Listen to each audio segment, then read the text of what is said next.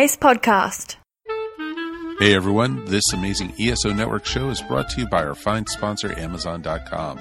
Please remember to shop Amazon for all your geeky needs, no matter what time of the year it is. All you need to do is go to esopodcast.com/ESO Amazon, or click on the Amazon banner on the ESO Network webpage to go to our e-store.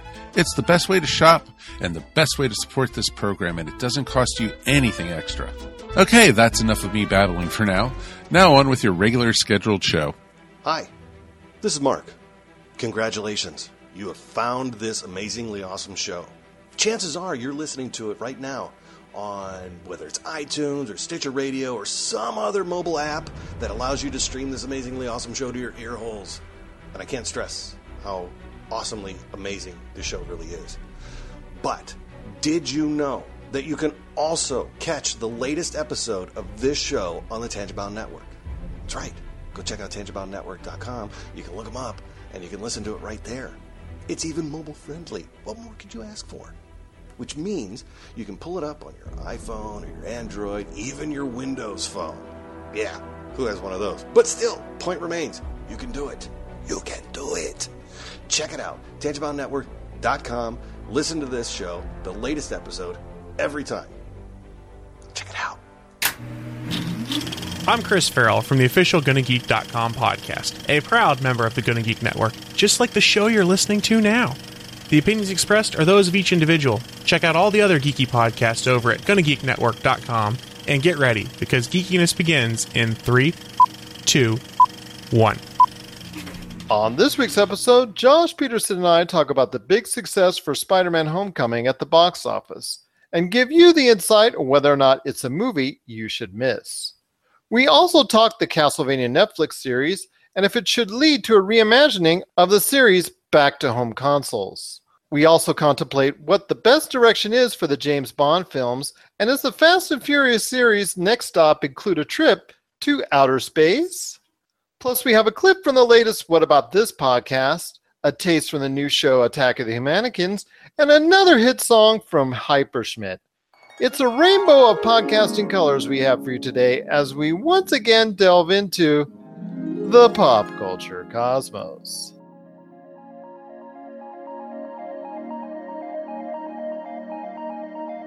Welcome to the pop culture cosmos.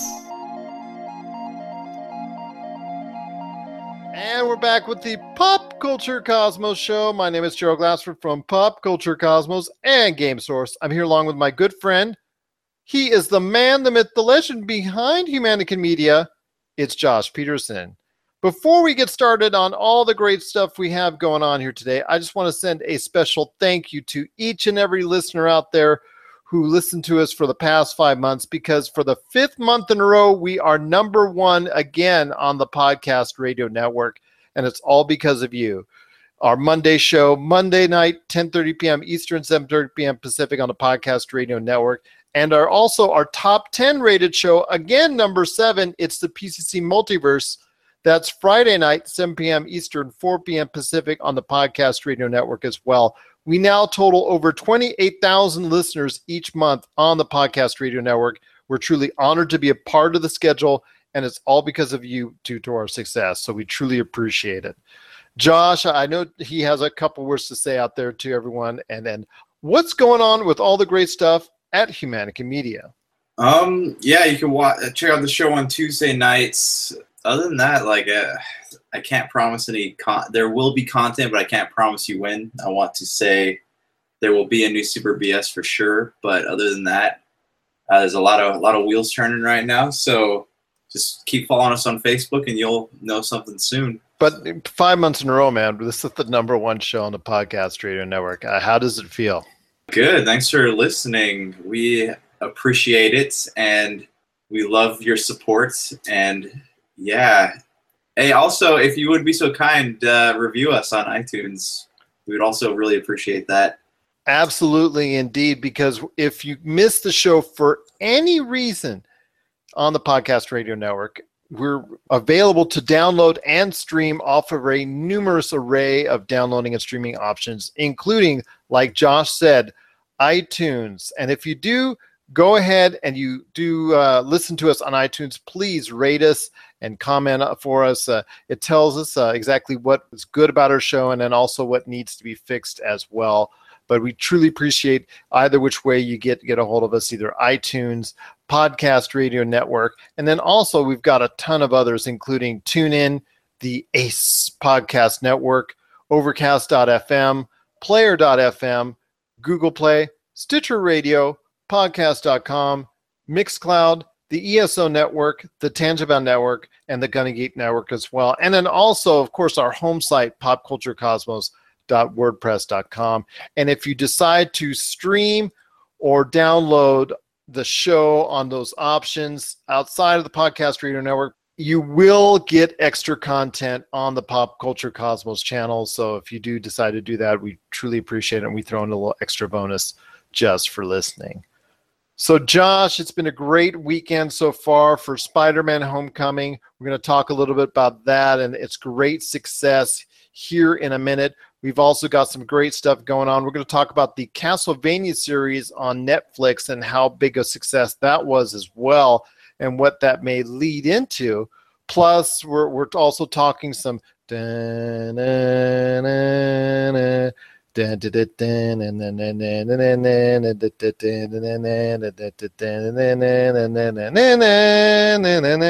Bond for you as well, and we talk about what direction that series should go in after some rumors are even flying even more about the series and its imminent future as well.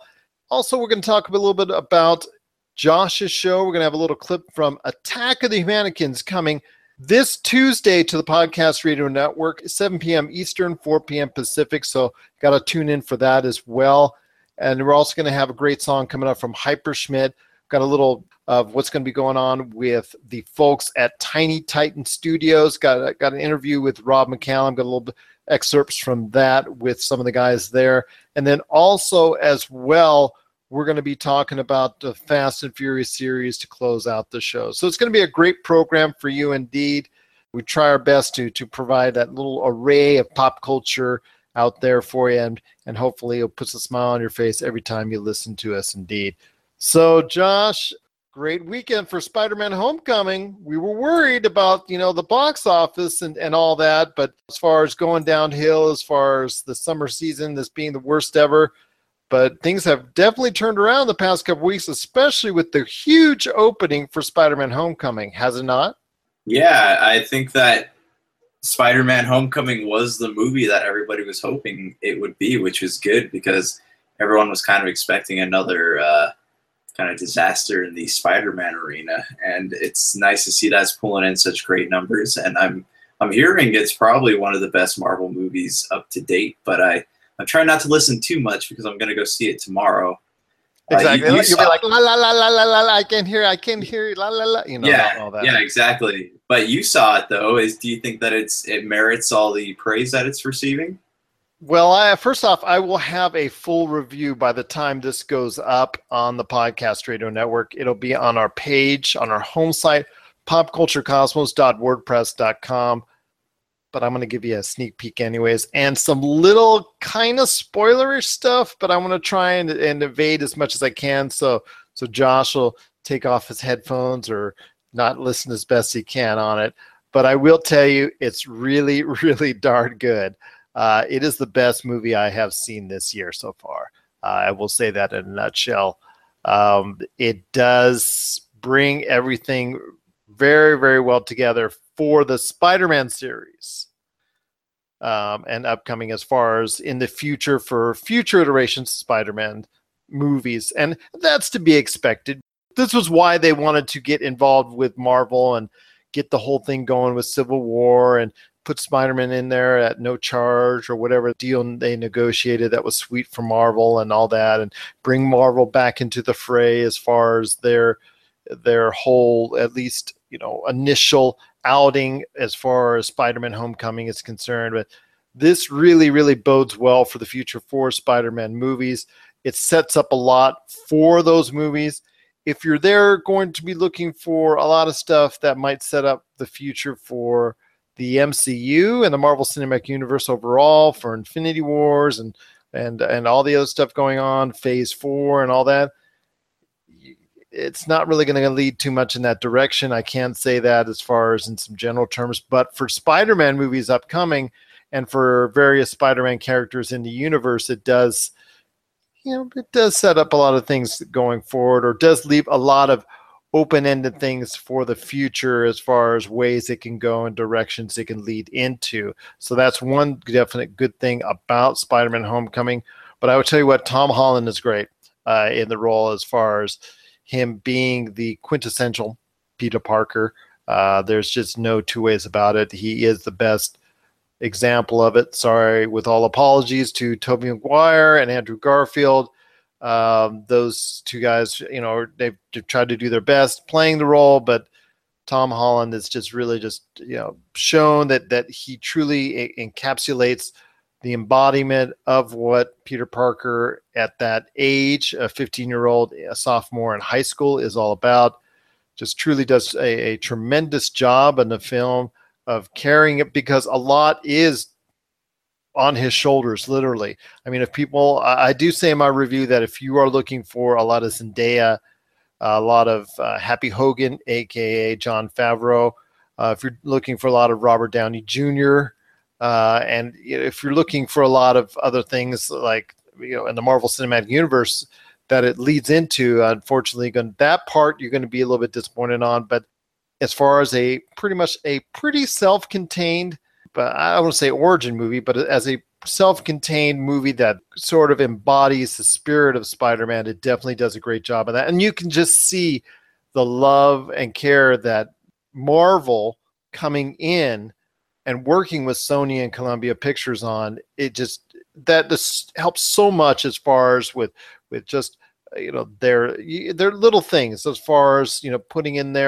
there Easter eggs, a lot of stuff that are mixed in there from the past in the Marvel Cinematic Universe, and then also as well the Spider-Man universe going forward as well. So it does sprinkle in a lot of the past MCU, but also sprinkles in a lot of good stuff going forward as well. It also blends in a lot of 80s nostalgia, so older people, me, can relate a lot more to the movie. Also has great hints of a lot of the John Hughes films gone by, and a lot of 80s nostalgia indeed, and a lot of echoes from maybe Ferris Bueller's Day Off, and a lot of other good stuff from that era is encapsulated within the film as well. Just it really is a lighthearted telling of the story, and also shows the importance of Peter Parker's life, not only trying to be the hero that he truly wants to be, but also as well the kid that he is, the high school student that he is, and how important it is being Peter Parker, the high school student as well. So definitely was a pleasure to watch. Like I said, is for me the best film I have seen this year. So I'm definitely looking forward to seeing more iterations. I have seen every iteration this century of Spider-Man, all the 5 previous films, but I have never left the theater excited about seeing the next one. When I saw them, it was not first weekend. It was always later in the month when there was just nothing else better to do, and I just wanted to go see it just to see a fresh movie and whatnot. And I came out each time disappointed. Yes, I'm sorry, Spider-Man 2 didn't do it for me as well. I just not very, very sustaining as far as in my memory or in my heart as far as those previous 5 films. But with Spider-Man Homecoming, it definitely puts a good taste back in my palate when it concerns Spider-Man, and it has me excited for the future for the Spider-Man series.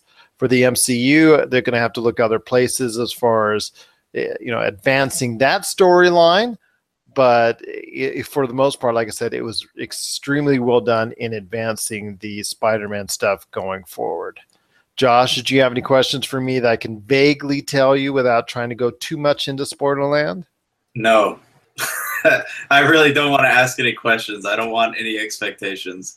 I think that's what happened with Wonder Woman. I think everyone was telling me how good it was, so I was expecting this like killer movie, and then it just It was a good movie. And you did not say it was a bad movie. I want to put on the record that Josh never said at any time, because, my gosh, when he put that on social media, people were interpreting it the wrong way. He always said it was a good film. It just wasn't the very good to great film that people were talking about, correct, in your opinion? Correct. I think it's just because I went in with such high expectations. Everyone kept saying it was that good. So I don't want that to happen to Spider-Man, because I really love the Spider-Man movies. Not so much as Tobey Maguire ones, but the Andrew Garfield ones I loved. So and see, a lot of people love Spider-Man 2. That's the thing. You don't love the Tobey Maguire films. Neither do I, but Spider-Man 2, a lot of people have a great affinity for and consider that the best of the 5 so far this century. Yours is Amazing Spider-Man 1, correct? Yeah. So I mean, I'm just I'm anxious to see this new one. So I'm going to see it tomorrow. We could talk about it then. Okay, fair enough. And like I said, it's I don't know. It's just like I said, as long as you don't go expecting it to advance the MCU part, and just making sure it advances the SCU, meaning the Spider-Man cinematic universe, then you're cool with it. That's the only thing I'll tell you. It does little things as far as the MCU is concerned. Obviously, it has to if you're blending in those mixes, correct? I mean, that you have to at least expect. It has to at some point do little things as far as that's concerned. But for the most part, it is solely focused on trying to advance the Spider-Man films as opposed to moving the Marvel films. And that's not saying it's bad in any way or another. I just want to make sure everybody knows out there that it has a mission of moving the Sony films forward, because it's in Sony's best interest to advance those films as opposed to the Marvel films as well. I mean, they give some love to the MCU, but it's more focused on the Spider-Man end of things, as well it should be, because this is basically the new start, a rebooting of the franchise for the third time this century. So it definitely is, in my opinion, it is the best of the Spider-Man movies so far to this point. So I'm definitely appreciating it, it more and more as far as I look back on it. And if you want to read my full review and also what grade I'm going to give it, please check out my full review, which is going to be on popculturecosmos.wordpress.com. Also, Josh is, I know at some point is going to weigh in with his thoughts at some point on this week, either on the PCC Multiverse or also as well one of his shows. So check out that indeed, because I know as a big Spider-Man fan, going in, you're definitely going to be very excited to see it. And I think, I don't want to say I know, and I don't want to say I'm sure, but I think you'll be very pleased with it. Will it beat your Amazing Spider-Man 1? Who knows? But it's just going to be a very enjoyable film, I think, for you, and a great experience. So Josh has no questions, and I know he doesn't want to be led too much into spoiler land, but hopefully we can go ahead into more spoiler details on our next time we talk about this, because there is a lot of stuff I do want to talk to Josh about, and also some couple little things that I really want to ask about that I want to get an opinion on. If you have an opinion on Spider-Man Homecoming, if you've seen it already and you really enjoyed it, didn't enjoy it, or if there's stuff that you want to talk about, hey, just believe me, send us a message. We will get back to you definitely. popculturecosmos@yahoo.com, or Humannequin Media, Game Source, or Pop Culture Cosmos on Facebook and Twitter. And we'll get right back to you, because we really want to hear that feedback out there, not only on our show, but all the stuff that we talk about on our show. Or just a question or something you'd like us to tackle on the show as well. So definitely looking forward to hearing your thoughts. And then also, Josh, I'm really looking forward to hearing your thoughts as well, indeed. So it's going to be a great show for us today. We're going to talk again, like I said, a little bit about Netflix and the Castlevania series on it. And it's been a great success so far, but will that lead into, or should it lead into, back into a game series back on consoles, as far as a reimagining or maybe something even entirely different? So we'll talk about that here in a little bit. Plus, we'll speculate on the future for the James Bond series, which I know is near dear to our hearts. And then also as well, a little bit of taste of what we're going to talk about with the Fast and Furious and some rumors on where that series might go as well.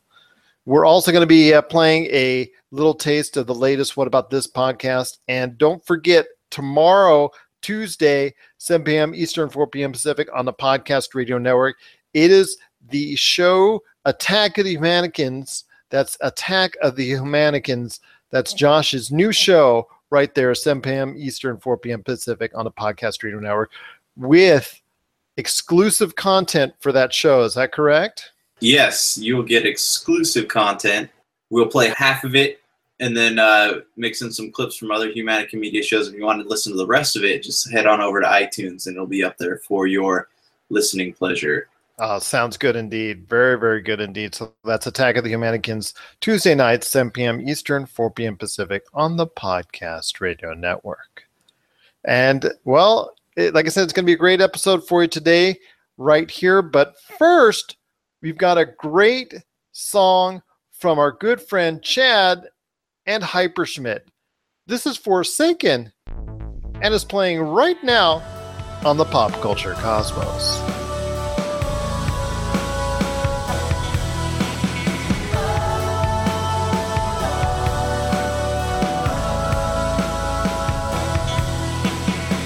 Stop, take a second out. Do you really want to make me stronger? I'm living without a doubt. I can wait another minute longer. Do you know what you were talking about? Because I think you couldn't get much stronger. I'm living without a doubt. Now all your followers begin to wonder. Get up, we'll fight. Oh, they will know. Get up, we'll fight the darkness right beside you day and day out.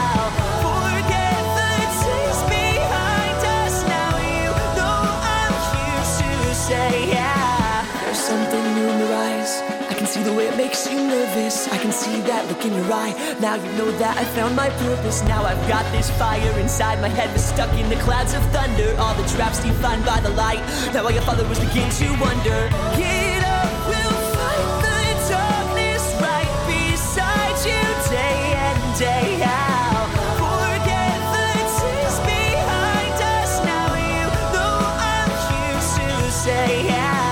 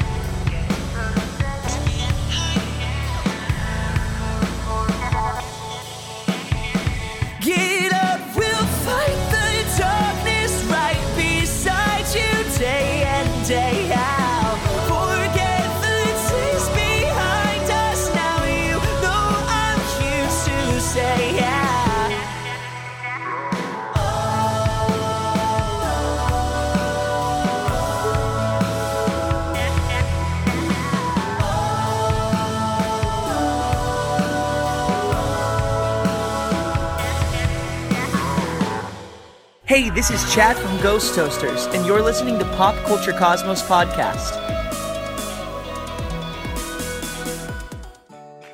Hey everyone, if you're in the Southern California area and are looking for the best way to improve your home, look no further than adding some always green synthetic grass today. Whether it's creating that awesome backyard that's kid and pet friendly, or that putting green to work on your golf game, Always Green provides installation and landscaping with only American-made products, such as their famous synthetic turf with advanced drainage technology and backed by a 15-year warranty that will have your yard looking great for a very long time. Always Green also installs retaining walls, custom lighting and driveways, and the most beautiful stone walkways, so if you live in the Southern California area, what are you waiting for? Financing is also available, so call for a free estimate today. 714-614-7814. That's 714-614-7814. Or stop by their store at 16772 Wanda Circle in Huntington Beach. And get your home looking great with Always Green synthetic turf and putting greens. A proud sponsor of Pop Culture Cosmos, Humannequin Media, and the PCC Multiverse channels. For the latest reviews and opinions on everything pop culture, head on over to our brand new site, www.popculturecosmos.wordpress.com. And we're back with the Pop Culture Cosmos. My name is Gerald Glassford from Pop Culture Cosmos and Game Source. We truly appreciate you being part of the broadcast here today. And thanks so much for making us number one on the Podcast Radio Network 5 months in a row. I cannot believe it when I'm saying that, Josh. I just 5 months in a row, we are number one on the Podcast Radio Network. And we have over 14,000 listeners to this show each and every month. And I cannot thank you enough. I cannot believe it. I have to say it over and over because I just cannot believe that we're actually this high up on the food chain when it comes up to Podcast Radio Network. I remember when we first emailed John Sweeney Jr., the owner of the Podcast Radio Network, and say, hey, we got this little show, we'd like to put it on the air. It's me and my friend talking some pop culture. I might get some interviews and we'll play some clips and we'll have a really good time. Can you spare an hour? And he's like, after, a few tries, I was like, finally put us on, gave us a chance. And there you go. So we truly thank John Sweeney Jr. for allowing us on the network as well. It's been truly a great time indeed. And of course, the biggest thanks to you, the listeners out there. So, Josh, have you had a chance to check out Castlevania series on Netflix? Because all over social media, it's been doing really, really well. I cannot help but say, I think when Netflix finally reports the numbers, I think they're going to be very, very happy with what Castlevania did as far as viewage is concerned. Yeah, I haven't had a chance to watch it yet, but yeah, I want to watch it. I've heard good things. I've been talking to people about it, and they say the animation's really clean. The story's interesting. It's not like those typical animes where you get like some really cheesy dialogue, and that's kind of a big turnoff for me when it comes to anime series. And that's what I was afraid of as well. That it would look really bad and sound even worse. As you and I have both indicated, we have seen a ton of anime over the years that has really been of poor quality when it gets, well, like a video game gets ported to the West, correct? Oh yeah, like Devil May Cry. I had high hopes for that one, and then that just the dialogue was so bad. Or maybe it's the delivery of it, but I watched all 12 episodes, and then I just look back on it, I'm like, this is just really bad, because the dialogue in the games are already pretty cheesy. But so I'm grateful with a series like Castlevania had writers who actually took it seriously, and voice actors. Had famous voice actors too, a lot of stars in HBO shows.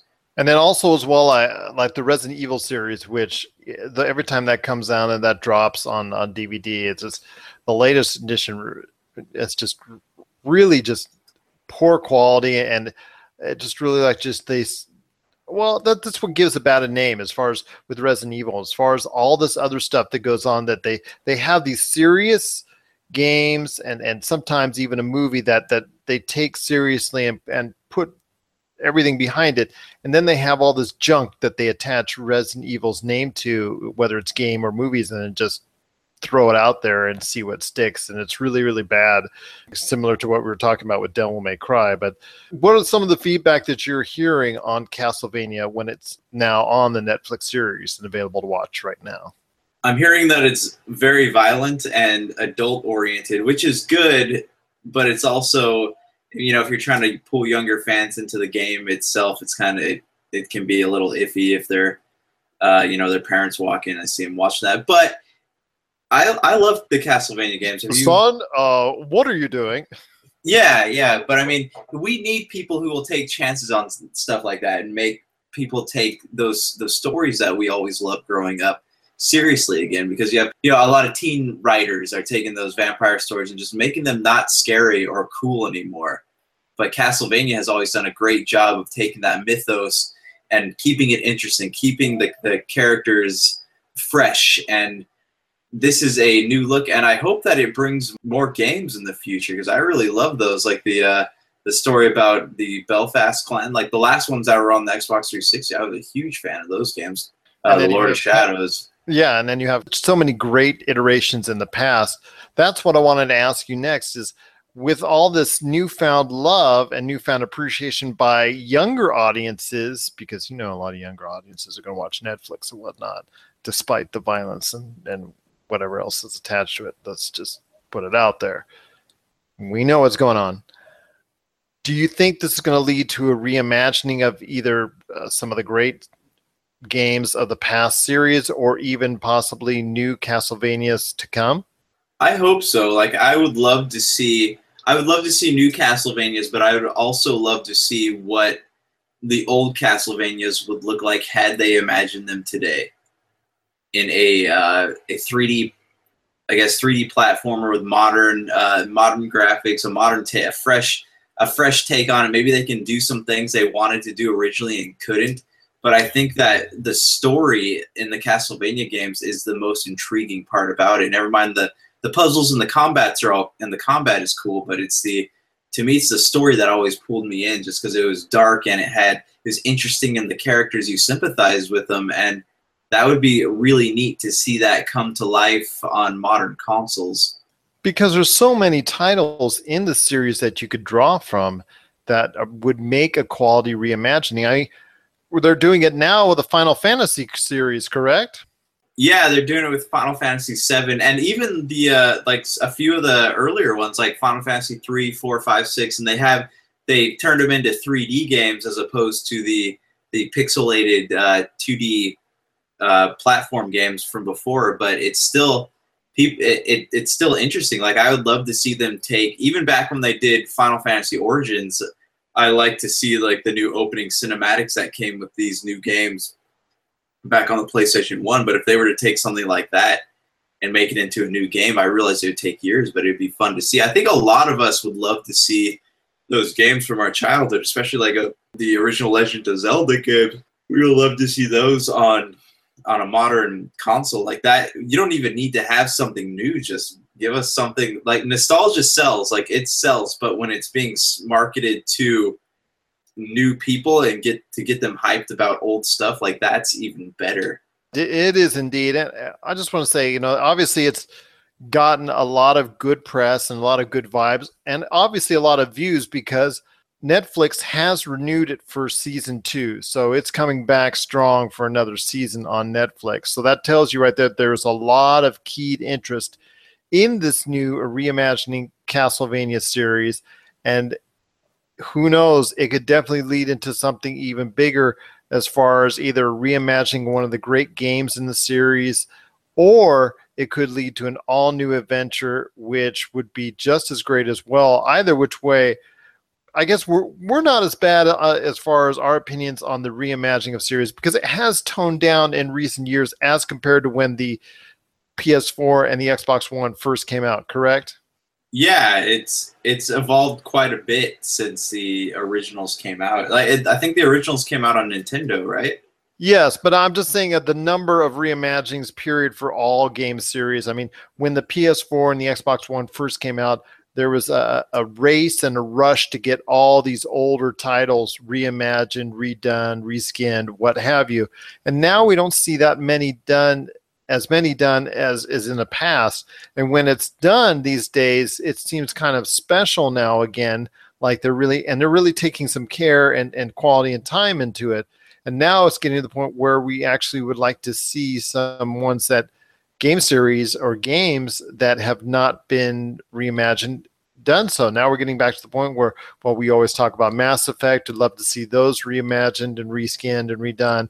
But also a Castlevania series. Like you said, it would be great if those were reimagined in some form or fashion, even if a new one is made as well. So it's been a great hit with Netflix because they did authorize a season 2. So that's great news indeed.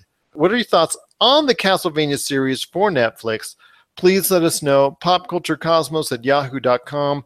Also as well, Pop Culture Cosmos, Humannequin Media, and Game Source on Facebook and Twitter as well. You're listening to the Pop Culture Cosmos. Don't touch that dial. Wait, do people still use dials? So what happens when Rob McCallum interviews the guys from Tiny Titan Studios about their games Dash Quest and Tiny Rails? Well, I've sourced a bunch of questions for both Tiny Rails, since you're producer on that, and Dash Quest, since you're kind of the head honcho on that. And you guys both maybe chime in on how excited everybody has been once this was unveiled. I'm beyond excited, and I work here like... This is awesome. We've had a lot of really positive reactions to this guy on social media, which is awesome to see. I have to say, I'm not super well versed in my Miyazaki. Totoro. Oh, you mean, are we going to be cruising in the game today? Yeah. That is probably an oversight on Andrew's part. Andrew's just getting thrown into this once again. I'm sensing the cat bus? I am sensing a theme week to week. We don't have the area unlocked. Last week we were calling him Vanna. On social media, you teased a map of Asia. We have the cars today. When do we get to rail in new lands? Rail? When do we get to rail in new lands? Some of these questions are getting borderline Smurf-like. When do we get to Smurf over there, Papa Glenn? Don't call him Papa. I want to see you cosplay as Papa Glenn. I've never actually seen the headlights come out of the cat's eyes before. It's pretty creepy. Because we have a bunch of different ways that Dash Quest can expand, right? It can be modes, it can be story, it can be a map, it can be dungeons, it can be...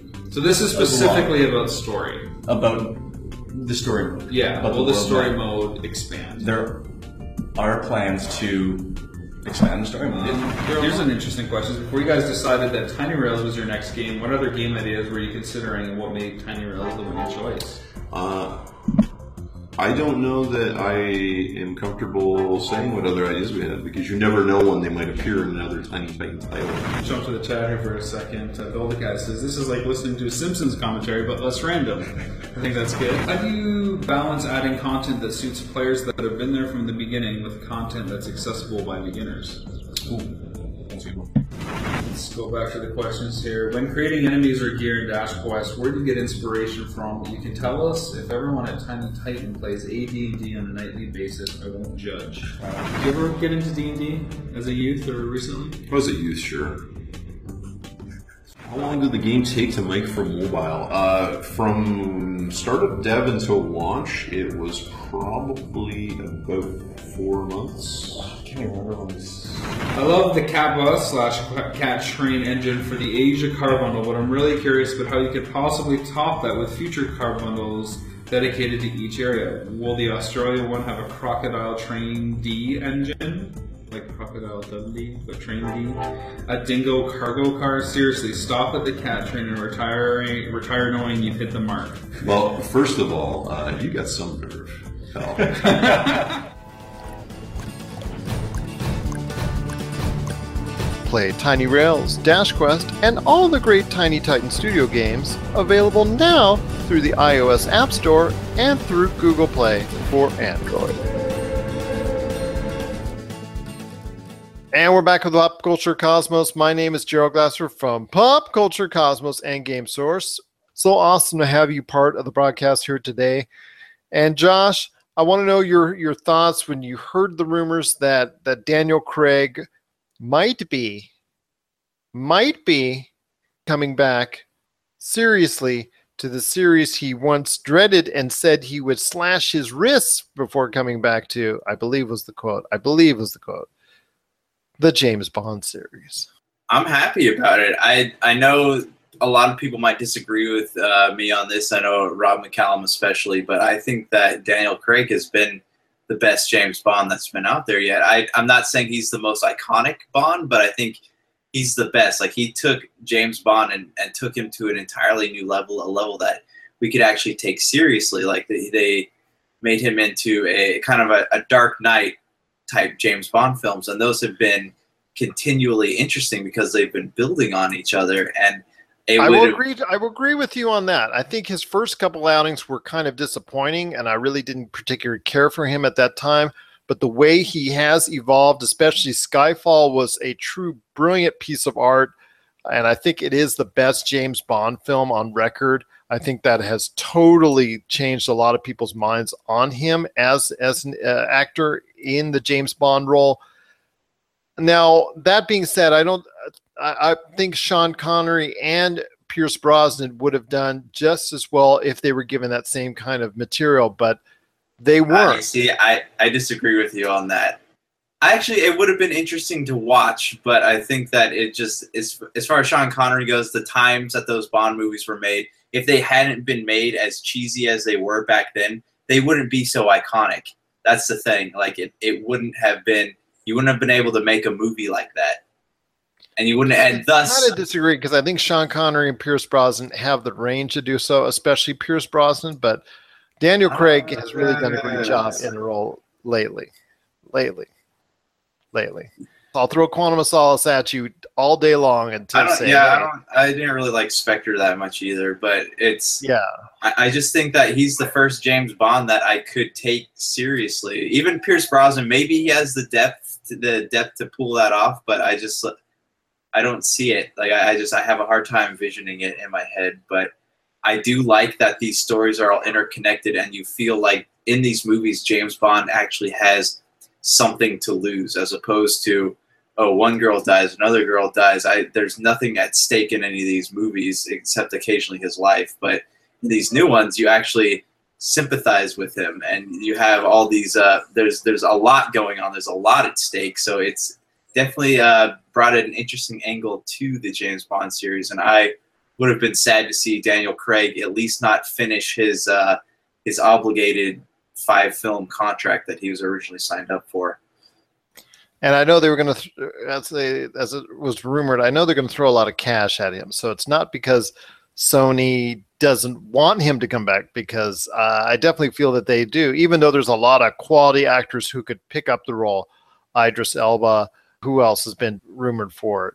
Tom Hiddleston, Tom Hardy, yes.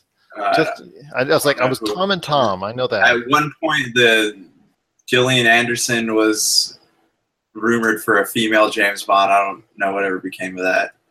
It's not that they couldn't get a quality actor for it, but Daniel Craig right now fits the role very well for it. And if he can do it just one more time, I guess that's what we're going to have to do indeed, and have to settle for.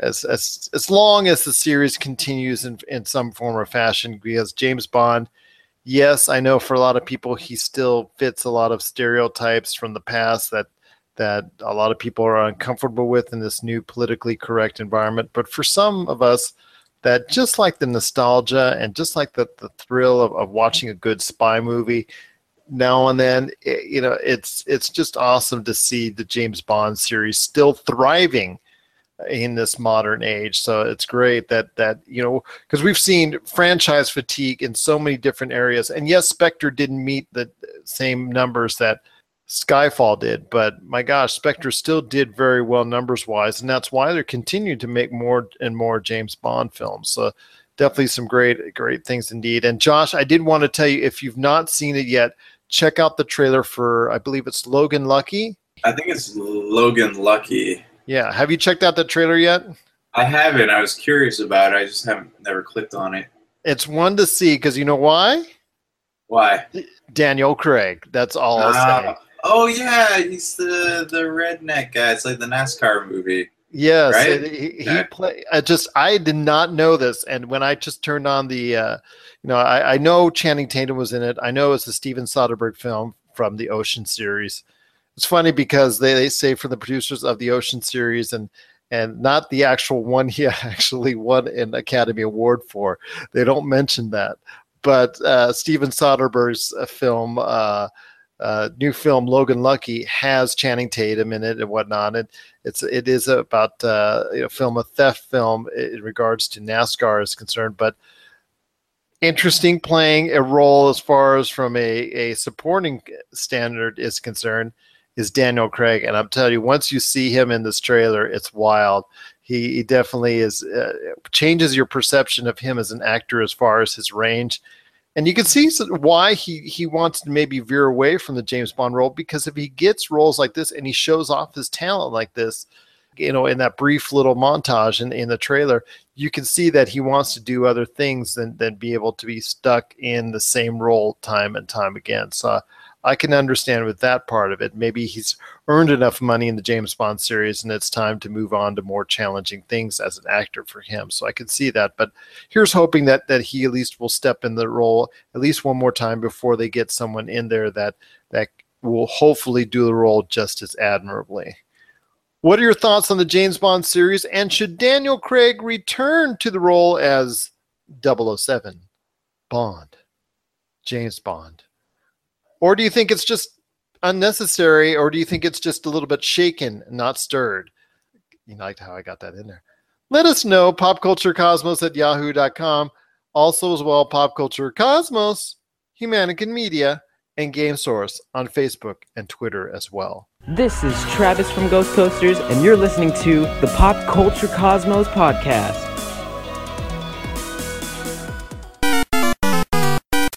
If you're tired of sifting through flea markets for rare and unique games, we can help. Retro City Games in Henderson, Nevada, only 5 minutes from the Las Vegas Strip, has all your favorite gaming staples, classics, and a wide selection of rare games with new stuff always appearing on our shelves.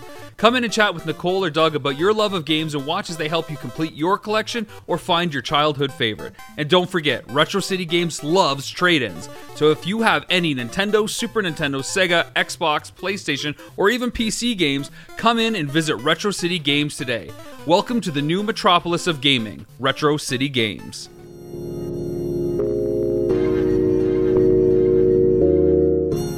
Once again, it goes back to love. Discipleship is love. You have to show love. You know what I mean?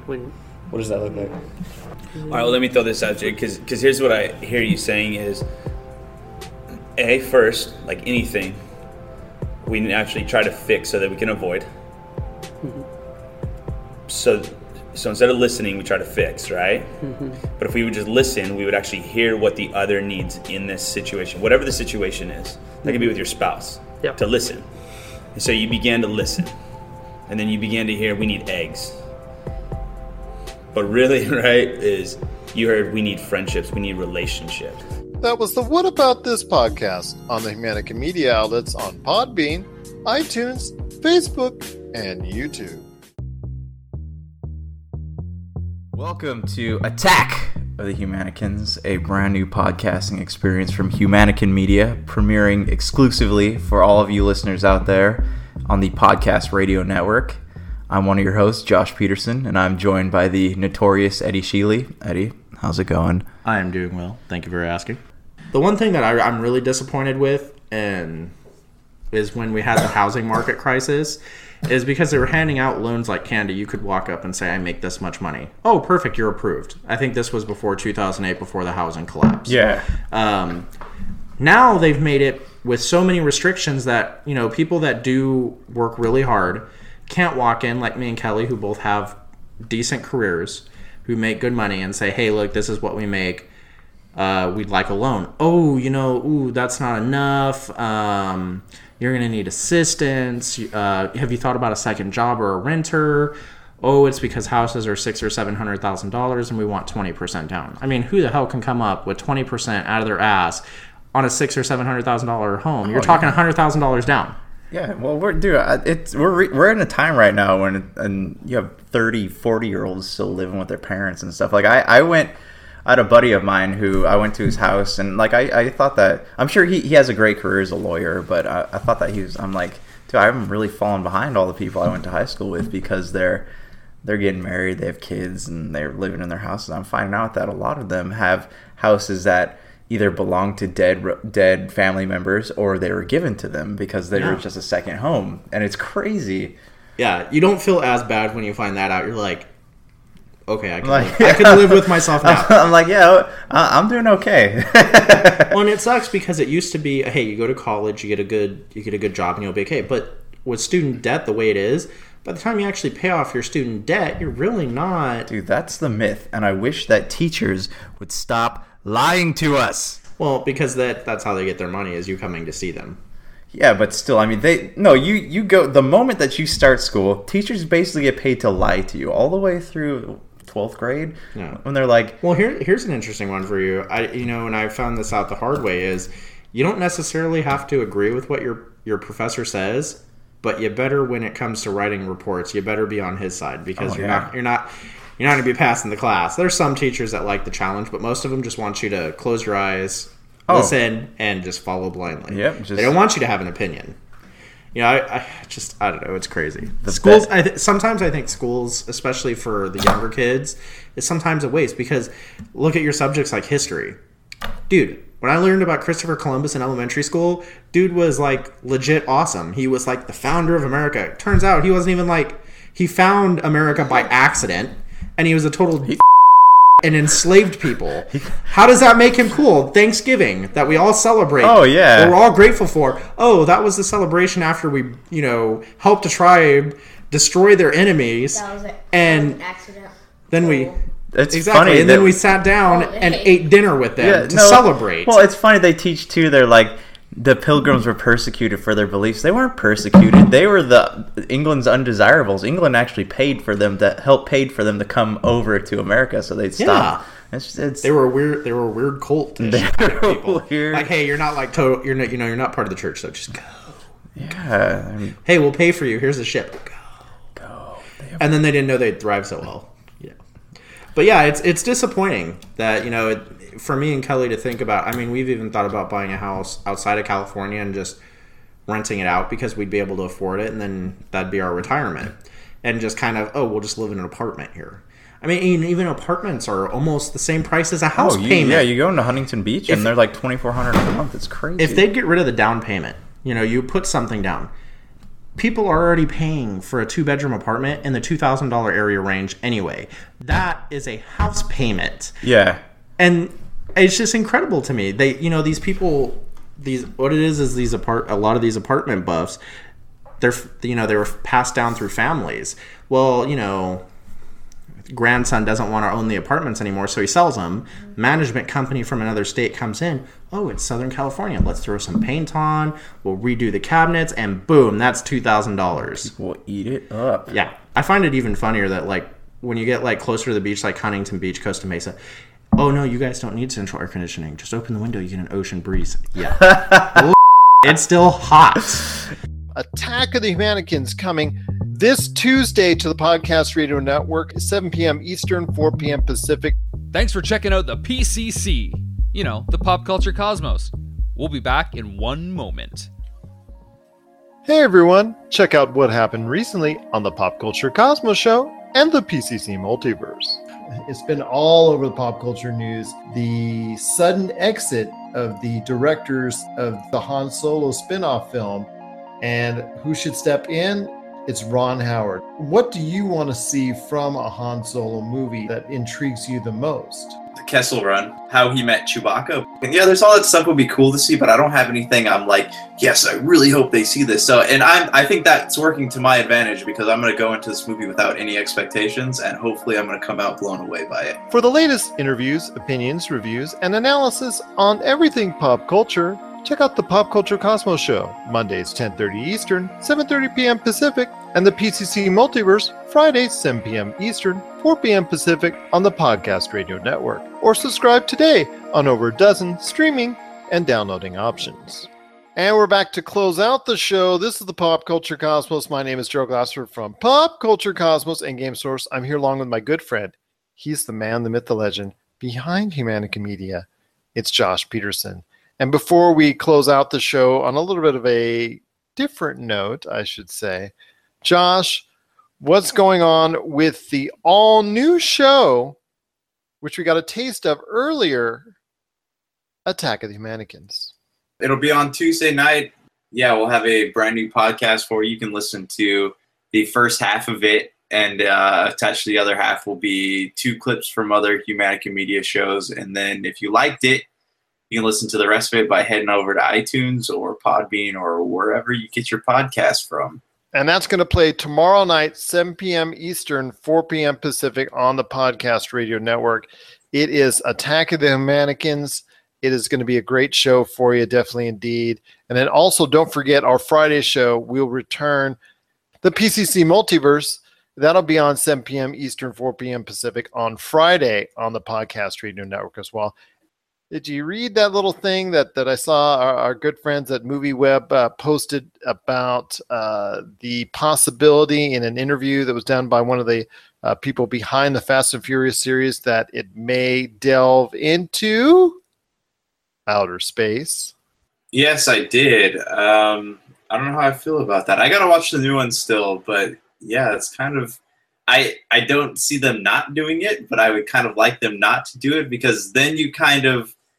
It's Fast and Furious rides that campiness that they have. They ride the cheesy action shots and all that good stuff. And I think once it goes to space, it's going to be the death of the franchise. Kind of like when Jason went into space in that Friday the 13th movie.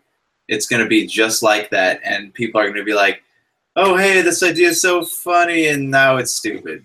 That's how I feel about it. I remember that Jason going to space and they're on the spaceship and people dying and whatnot. That was it was really bad. It was on the layer of bad.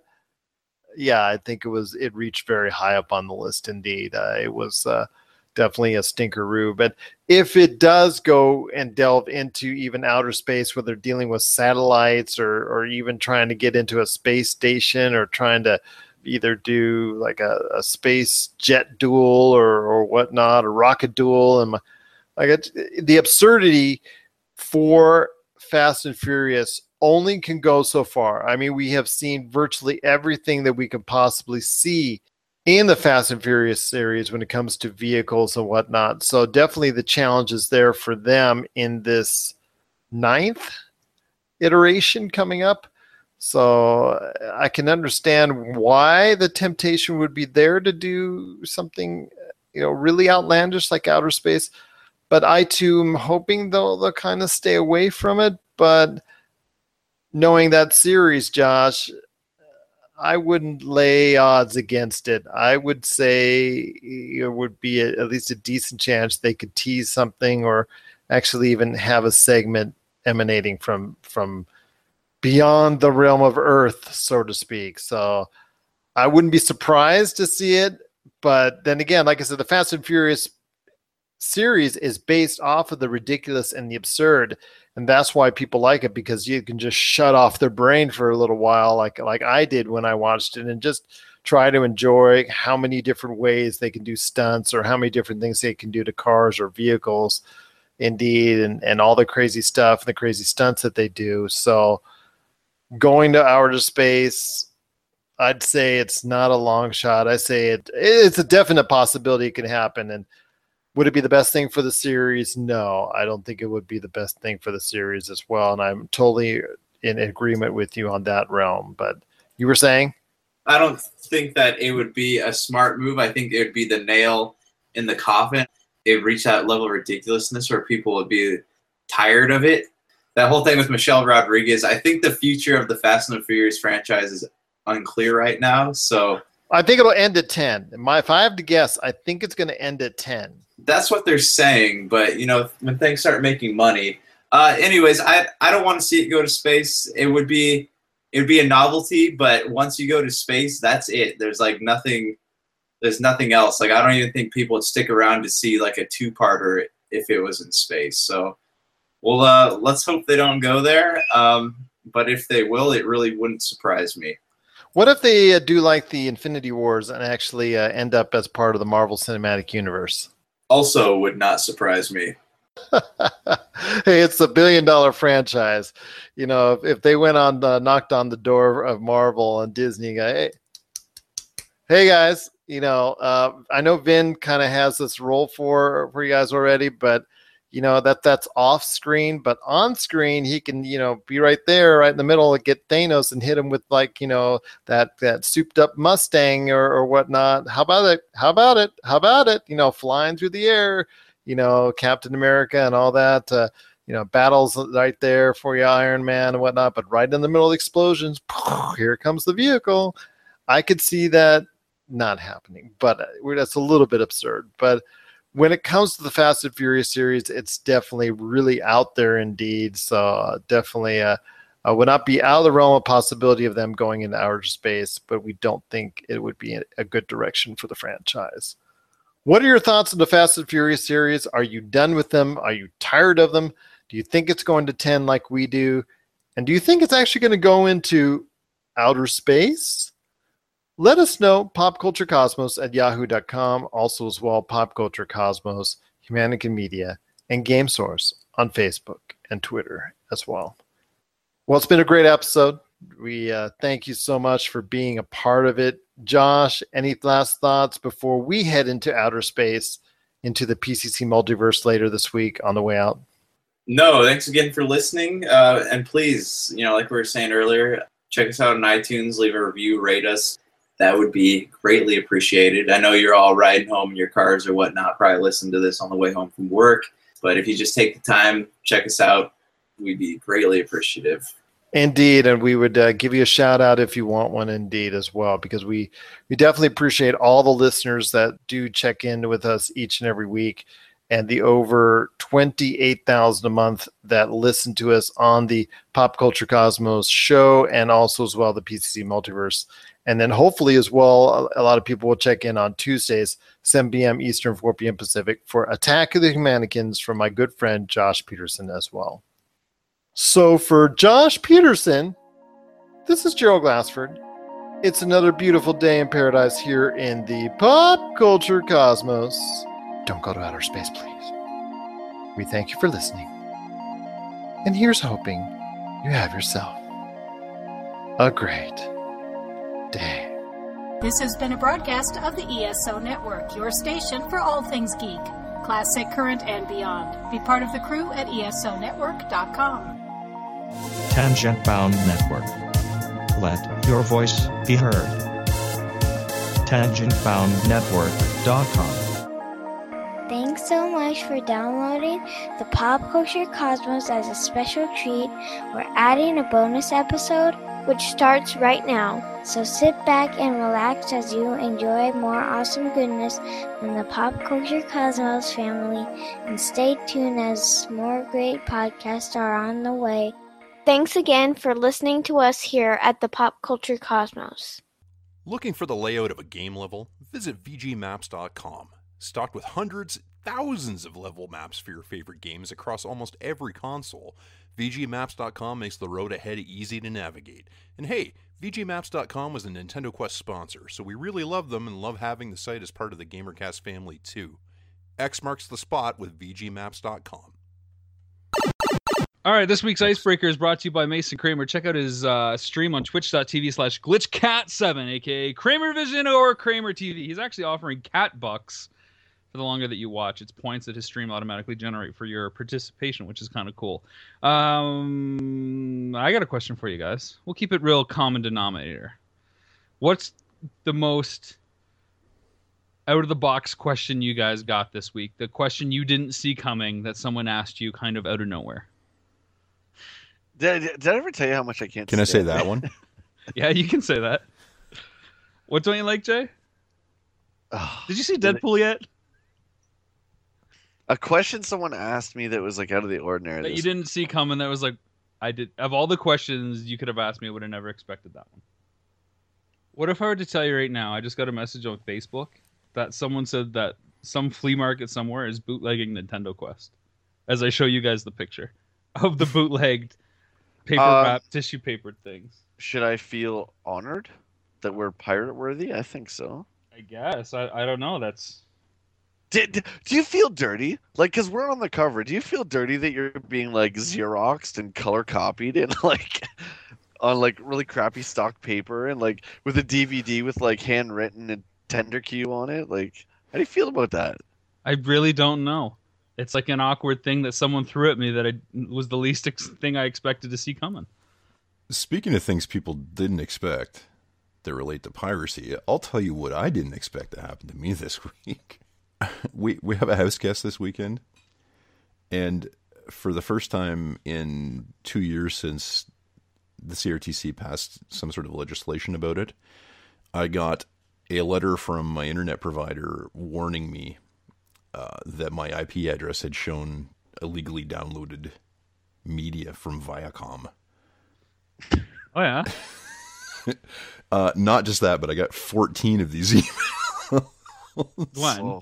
What have you been dipping your toes in? Liar. This is not me. This is our host. Our host guest had a torrent program running on the computer in the background. Wasn't even downloading anything, but it hit on this, and we got like cease and desist letters about it. And the irony of this to me is that there are plenty of legitimate things somebody could have sent me an email about at any point over the last 2 years. Nobody has. Oh yeah. Right. Yeah. The ironic part about that is your ISP is only committed to telling you that they're aware, but they can't say anything else. So that was a surprise. Somebody walked in to my work the other day and like, "Hey, you look like that dude who's in that Nintendo movie." And I was like, "Oh yeah, I am that dude."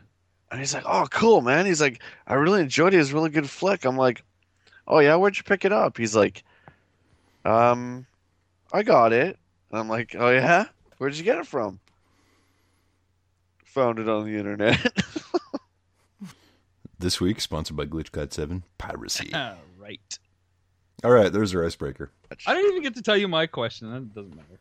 Well, go ahead, you big hero. I thought you just did. It's built up now too much. My wife turned to me and said, "Do you drink from the hose?"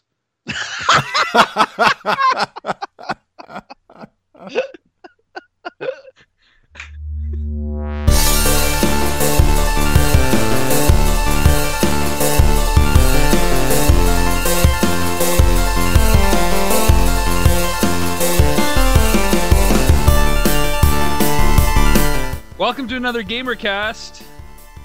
Welcome. Yep. What are we talking about this week? Here we are. Good to have you here, everyone. Thanks for joining us. I'm one of your three hosts, Rob McCallum, joined alongside Mr. Jay Bartlett. Hello, everyone. And Glenn Stanway. And we're all remote this time. Glenn, say hi, though. We are. Hi, everybody from scenic London, Ontario, Canada. And sunny and warm Las Vegas. I can't believe the snow pictures I've seen from up there. It's incredible. I sort of feel bad. Not really. An update on the Nintendo Quest DVD from the flea market. It's being sold for $1. My goodness. We've made the dollar bin, boys. Yes! Woohoo! We're out there. Yeah. Cheap paper. Yeah, you wanted this? Take this. It's a Costa. It talks about tentacles. I like it. I'm just trying to wrap my head around going into a flea market and seeing our faces on like a bootleg copy of our movie. I don't know. Should I feel honored or should I feel like I don't know what to feel. It's weird. It's a weird emotion I'm feeling right now. I'm gonna drink from the hose and think about it. I want to remind people that the box art documentary Kickstarter is going to start up mid-April. We've got a lot of people on board. At this point, I think we have 127 and some pretty cool stuff that we're going to get to film. One of the folks that we have on board actually designed the Link to the Past Zelda font and the Game Boy packaging as well as the Virtual Boy packaging. So it's going to be cool to sit down with that gentleman who also worked on a bunch of the Final Fantasy stuff. More people like that will be announced very, very shortly. Dash Quest is doing well. Its latest update is #1 on the Apple Store, I believe. I don't know if it's #1 on the Apple Store, but we made their best new games update, which is a very, very big deal for us.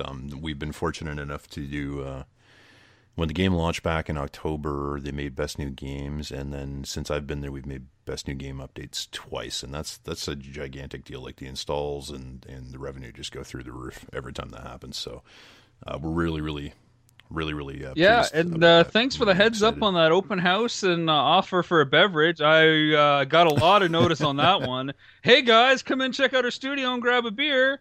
No problem. See you at the airport. Send the private jet. Apple's sponsoring you. You can afford a jet. Come on. In the middle of a blizzard, yeah.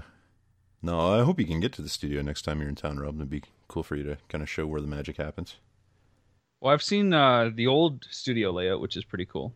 But you mean Jeff's basement? Well, I tried to make it a little more professional than that, but you know, it is what it is. Do what you got to do.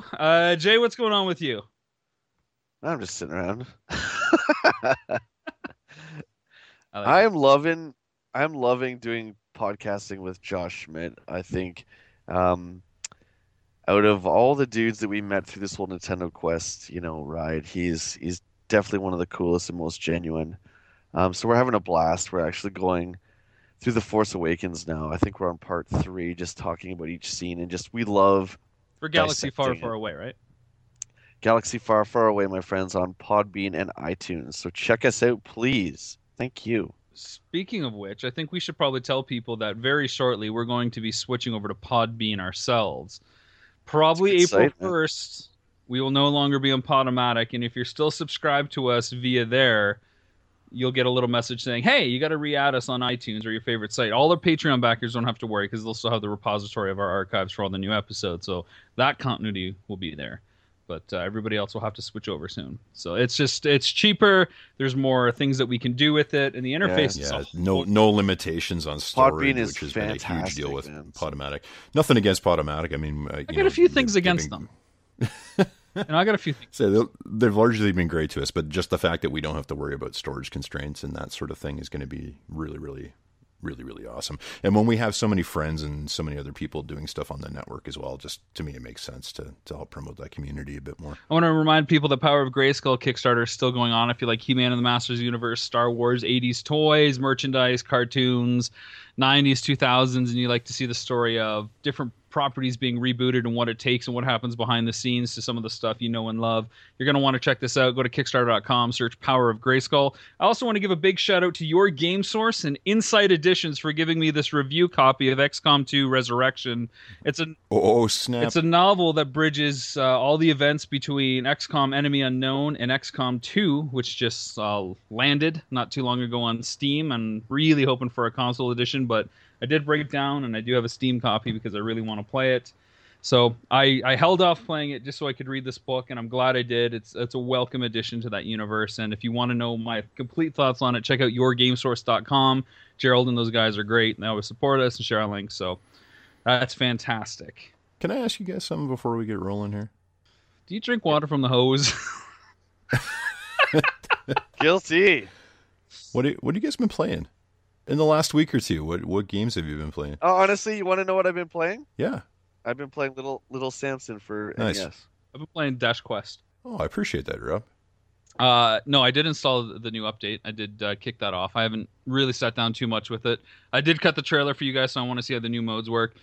But I've really just been putting a lot of time into Trials of Cold Steel still. What are you playing, Glenn? I'm getting into the home stretch of Witcher 3 finally. It's taken some time, but I'm getting there. Is that with the extended DLC Season Pass Ultra Mega Super Witcher Edition? I have not gotten any of the DLC yet, no. So you know what? You're only a quarter of the way through. You're not a real fan. The continuity changes with the DLC. It pretends like the whole game wasn't there. Oh, great. It's like BioShock Infinite.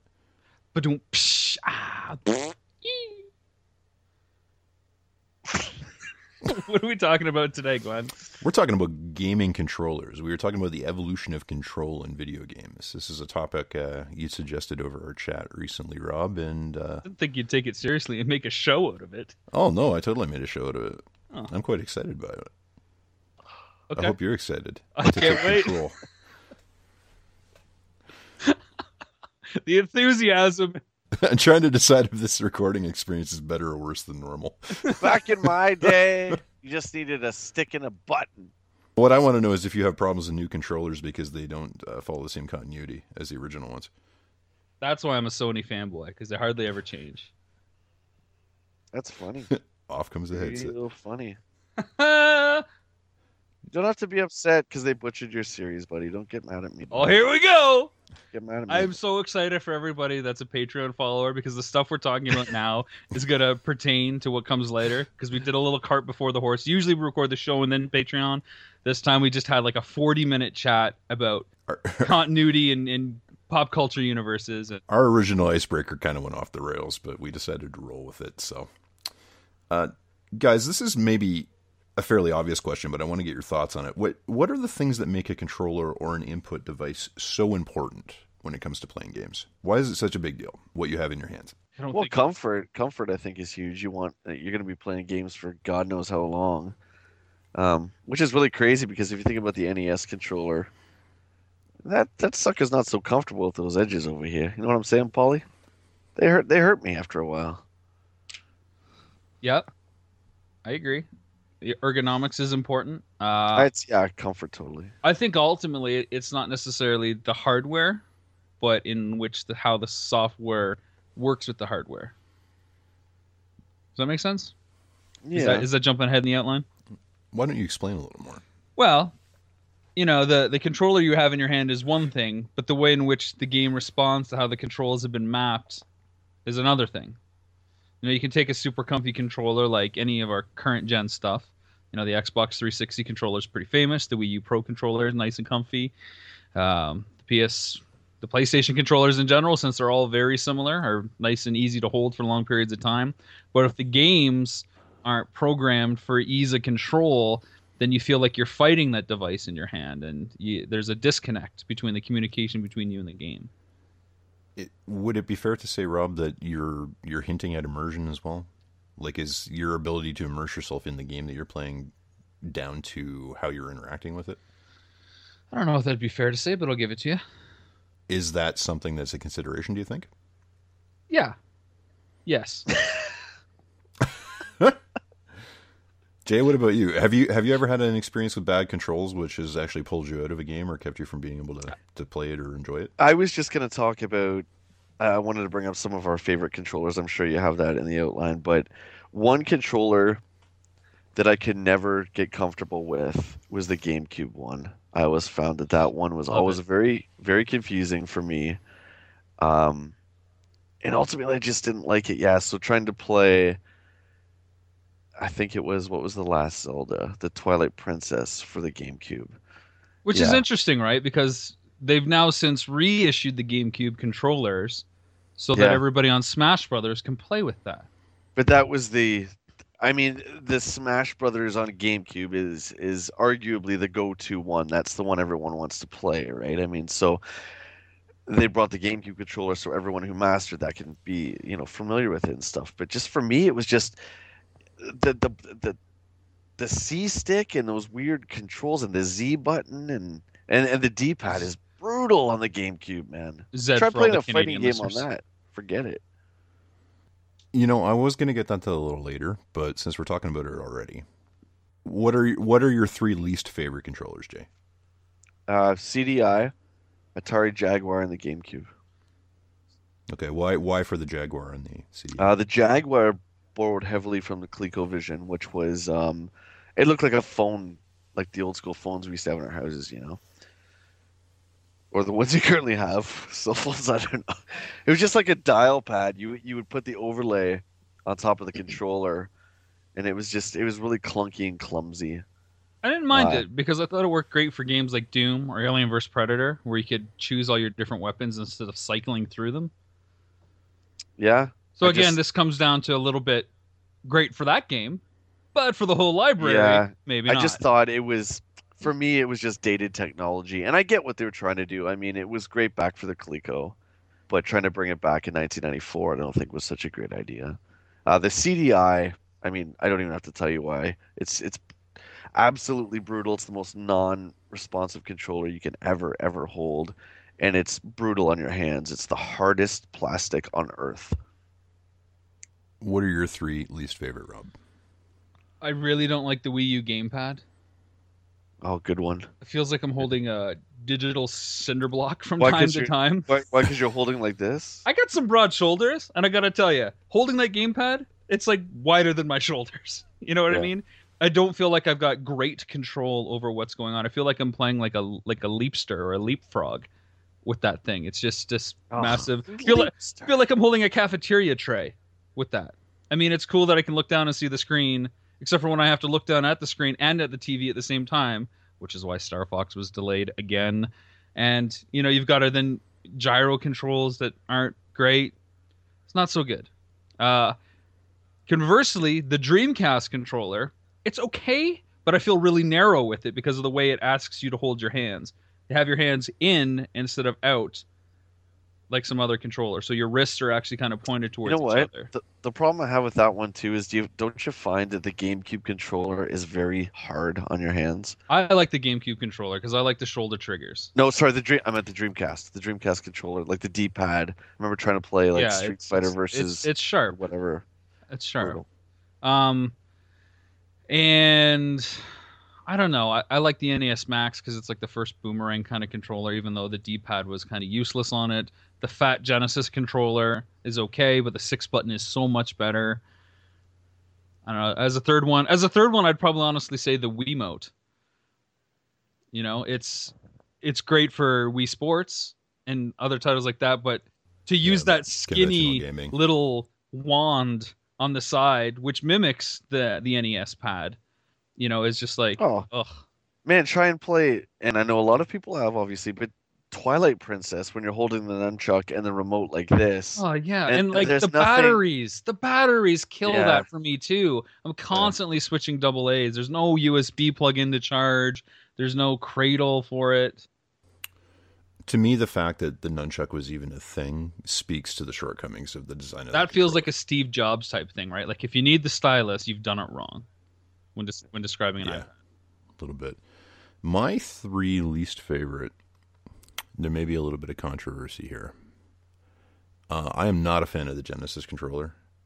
The 6-button or the 3-button? The fat 6-button Genesis controller. Can't stand it. Okay. Frankly, either one of them. I feel like the D-pads are flaky on them. They always just felt cheap in my hands. They always just felt kind of flimsy. And I've had issues with buttons on a lot of them too. You can share your opinion here. It's a safe zone, but we don't have to agree with it. I'm not a fan of the original Xbox Duke controller. Oh, the big one? Because it was the size of my house. Sure. Yeah. I agree. And weighed about as much too. And the other one, and this is going to be the controversial one, I think. I cannot stand the DualShock. I can't stand it. I'm with you there, buddy. I never liked any of the PlayStation controllers to be honest. I feel like they've gotten better, but I mean, we'll say the original DualShock for the sake of argument. But I mean, I've never found those things comfortable. Yeah. I hate the D-pads. I hate the fact that the analog sticks are stuck in the middle of the controller. I've just never been a fan. I don't find the trigger or the shoulder buttons comfortable. I don't like the PS4 one. I like the PS3 one, but there was a curve for me to get used to it because I never had the PS1 or PS2, so PS3 was my first entry to that. Same. The PS4 is definitely my favorite iteration of it, but I'm not a fan of the earlier ones as a general rule. My favorite are the bootleg N64 controllers. Yeah, I bet they are. The gold one. I have a sweet gold one. Well, like the Mad Catz ones? Oh, I wish it was Mad Catz. Not even. It's like Intertech or Intech or something like that. Intertech. Yes! We're going to kickstart a company called Intertech to make third-party controllers. And you brought it. You bought it because we were into GoldenEye, which is amazing. But I had to have the gold controller. No, I got it with Ocarina. Oh, they gave you a bootleg. Well, EB and their awesome bundles for launch. How can you say no to those? Oh yeah, bundle time. What's the earliest control method you can recall for a video game that you played? My mouth to tell Jay what to do since he wouldn't let me play any of the games. Good answer. Good answer. Let's see if that's on the board. A paddle. Show me. For a game called Kaboom for the 2600. And so they were called a paddle. It was like the dial. Similar to the Pong dials. But that's mine for sure. Remember that playing at my Aunt Bev and my Uncle Don's house. The first time I ever played games was in that basement. So I would say it's probably either traditional arcade setup with a joystick and a couple of buttons, or possibly even a keyboard. Honestly, we had a Commodore 64 and a VIC-20, and those were the first kind of game playing machines in our house. So initially you used the keyboard. We got a joystick eventually, but the keyboard was our primary way of playing them for a really, really long time. I think which was the one with which was the one with the tape that played the tapes? I think both of them did. They? Commodore did for sure. There was like a cassette tape drive. Yeah. I see. I was never a PC gamer, so I never had any of the old like the Amigas. I remember the Amiga back in the day was like if you had that, you were. Remember how deep the buttons were and how thick that keyboard was? Keyboard was like 4 inches deep. You'd push a button and be like, be like reaching into the cereal box to try to find the prize. That's how deep those wedges were. I tell you. I think honestly, after Jay allegedly says he let me use his Atari controller, he didn't. I totally did. It was probably the Light Zapper, even before the NES D-pad, and then probably like a keyboard and mouse for like King's Quest 4 specifically. How do you feel that those early control methods influenced the kind of games that we saw on those consoles and on those systems? I think you look at something like the joystick for Atari, and you basically had a lot of single screen games where the cursor would start in the middle and that joystick would represent the entire universe around it. So there was a 360 kind of controller that you could point in any direction and therefore go any direction within that single screen. I think with the D-pad, which I think started with the Game & Watch, and then it was later transferred to the Famicom. You are correct, sir. It almost felt like it wanted you to push a different direction versus giving you the option. So the controller almost indicated what to do with the D-pad. On the subject of the D-pad, Jay, tell me about your first experience with the classic NES controller. My friend Darren got a Nintendo long before I ever did, and he had a sleepover. It was his birthday, and so there was a bunch of us, and stayed up all night and played Super Mario Brothers, and just grabbing this controller. And I mean, I had a 2600, so that to me was a video game controller, and you know, the arcade. Those were controllers, but this weird sideways thing with, you know, 2 buttons, I guess 4 total, but yeah, Super Mario Brothers, and just remembering. It was just very confusing for us at the beginning because you're used to, you know, a stick with 1 button. Same question for me, Glenn? Sure, Rob. What was your first experience with an NES controller? I wasn't at Jay's house because he wouldn't let me play it. Actually, no, he did. I remember playing specifically Contra with Jay and taking all his lives. I put the code in and used all of them. Oh, but you wouldn't let me have the spread weapon, so I think it worked out. You made me use fire. And you took the spread. No, I made you use laser. Either way. Jay's game room, Jay's rules. No, because the laser, you were the power. I took care of everything, and you took care of, like, the death count. You killed our men. Oh, Muffin. And then basically after the first stage, it was only Jay playing. How much of an impact do you think that controller had on the success of the NES? Changed everything. It changed everything after, because everything has a D-pad now. And even though we're kind of back to the joystick-ish with our analog sticks, and that seems to be probably the standard now, I would say. I think it's pretty fair to say. I mean, some games give you both options. The D-pad from Game & Watch, I think it was, 82 or 81, something like that, all the way through, up until essentially the GameCube killed the D-pad with its micro thumbnail-sized version of it. We had like 20 years of D-pad controlled games. Yeah, it completely changed everything. So here's something I do want to pick your brain about then, Jay. So you're obviously an NES expert. We saw a whole film about it. He's a nexpert. I tried to make a list of different controllers for the NES. So among the things that I've got in here, we've got Rob. We have the Power Glove. We have the NES Advantage. We have the NES Max. I guess the Power Pad would count as a controller as well. Probably yeah. The Zapper. What are the good and bad aspects of all of those control methods? Well, I mean, I really was a big fan of the NES Advantage because that brought you back to the arcade style. So if you wanted to play that old school Atari way, I mean, try playing an Advantage, using your Advantage with Super Mario Brothers. It's really pretty cool. One downside I could think of right off the bat was from the Max, and how now, cool, if I'm wrong, tell me, but I think it was the first controller that had the turbo buttons. And I really think that was a mistake because it made a lot of gamers lazy, especially for stuff like Contra where you're constantly just spamming the shoot button, right? Power Pad. I can't remember what came first, the Advantage or the Max. They both had turbo options. They both did, yeah. And those are two of the only examples I can think of first-party controllers that did that too. Most of the time when you see that kind of feature on a controller, it's third-party. Yeah. I love my third-party Advantage clone. I think it's called the Quick Shot. It's like a dark brownish, maybe hint of green. It has a big giant red ball on it. It's kind of rounded edges. I used to love playing with the Advantage. It had a big metal base on the bottom. So you really had to have kind of a table. And I remember I used to have like this almost like TV tray that I would stick on either side of my chair. And so it really felt like the arcade. And I remember when I was in a serious game mode and I really wanted to get into a game, I would use the Advantage.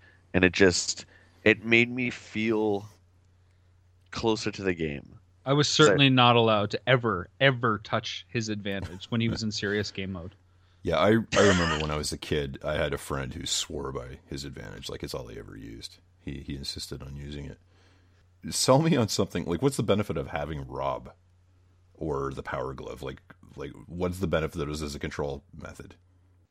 With the Power Glove back in the day, and don't laugh, but it was just if you had that, you were the man. You were Lucas. You were the cool guy, and that was the only positive thing to that peripheral. I mean, it's absolutely broken. Rob and I tried to use it, and it was, I mean, your hand cramps. You're doing this and twisting and turning, playing Rad Racer, and trying to jump in Mario. Forget about it, man. Like, I mean, by comparison, when it comes to like other control methods for the NES, the Power Pad was light years ahead of in terms of functionality compared to the Power Glove. And something like Stadium Events World Class Track Meet, it plays so well.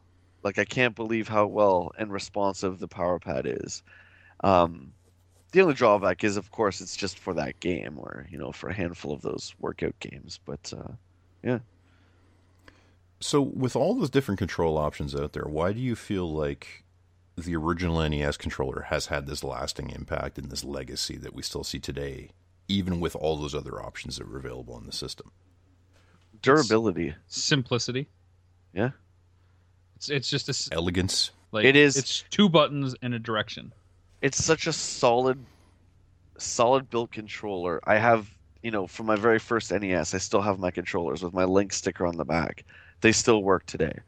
That's a controller that I wouldn't necessarily say was built to play Super Mario Brothers, but I mean, it became married to that game, right? Like, those two games go together like peanut butter and jelly. It's still weird to play Super Mario Brothers with something that isn't an NES controller. Yeah. And I think that controller and that game on that system at that time together, just pushed everything to another level. You had a brand new control style, a brand new style of game that were both brilliant. And yeah, it was like lightning in a bottle, baby. When we get into the 16-bit era, and you've touched on this a little bit with TurboGrafx 16 already, Jay, we did see some different takes on that base concept, right? With things like the SNES, things like the Genesis. Who do you think did it best and why? Super Nintendo. Genesis 6-button. Well, I agree with you, Jay, but what's your argument for it? The two convex, the two concave buttons. So as the games became more complex, like Final Fantasy, you were adding more buttons, but it wasn't confusing because you could feel it where you were with your thumb, the convex and the concave. It was solid like the NES controller, and it just felt right. I do like the Genesis 6-button, Rob. I do, and I kind of agree with you, Glenn, whether the croissant style original Genesis controller was a little bit clunky, and it was very hollow. It felt very hollow when you were pressing the buttons.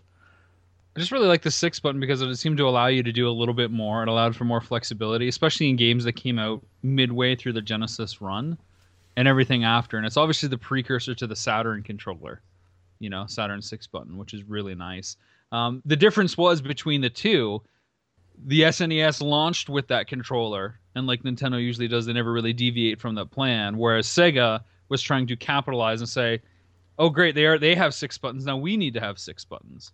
Well, they they just actually had the 3, right? So they made that for Street Fighter. Right. That was the initial reason why they designed it. I was going to say the one instance where it really does make sense for me are fighting games. I think the 6 face buttons make a lot of sense for that, and that's why you see that on a lot of arcade stick setups. Yeah. Well, and then that's my next thing, right? Like, so it appealed to the Street Fighter crowd, but they ultimately came out with the Fight Stick, which is better for the fighting games. The Sega Fight Stick with the 6 buttons on that. That's a great first-party fight stick. And Jay, and as you and I discovered, even though I thought there was a super advantage, it's not a first-party super advantage. It's not, no, yeah. Yeah, so they never had an arcade stick for the SNES that was first-party.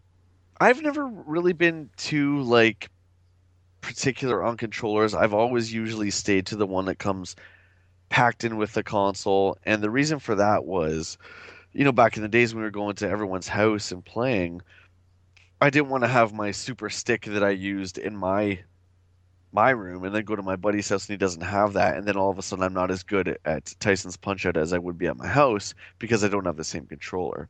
So I generally, for the most part, would stay to the factory default controller. Do you remember that, though? The actual having controllers and the whole idea of we need our own controllers really hit home when it came to GoldenEye and N64. We would rent controllers. Yeah. man. We'd go to Blockbuster and rent a controller for a week.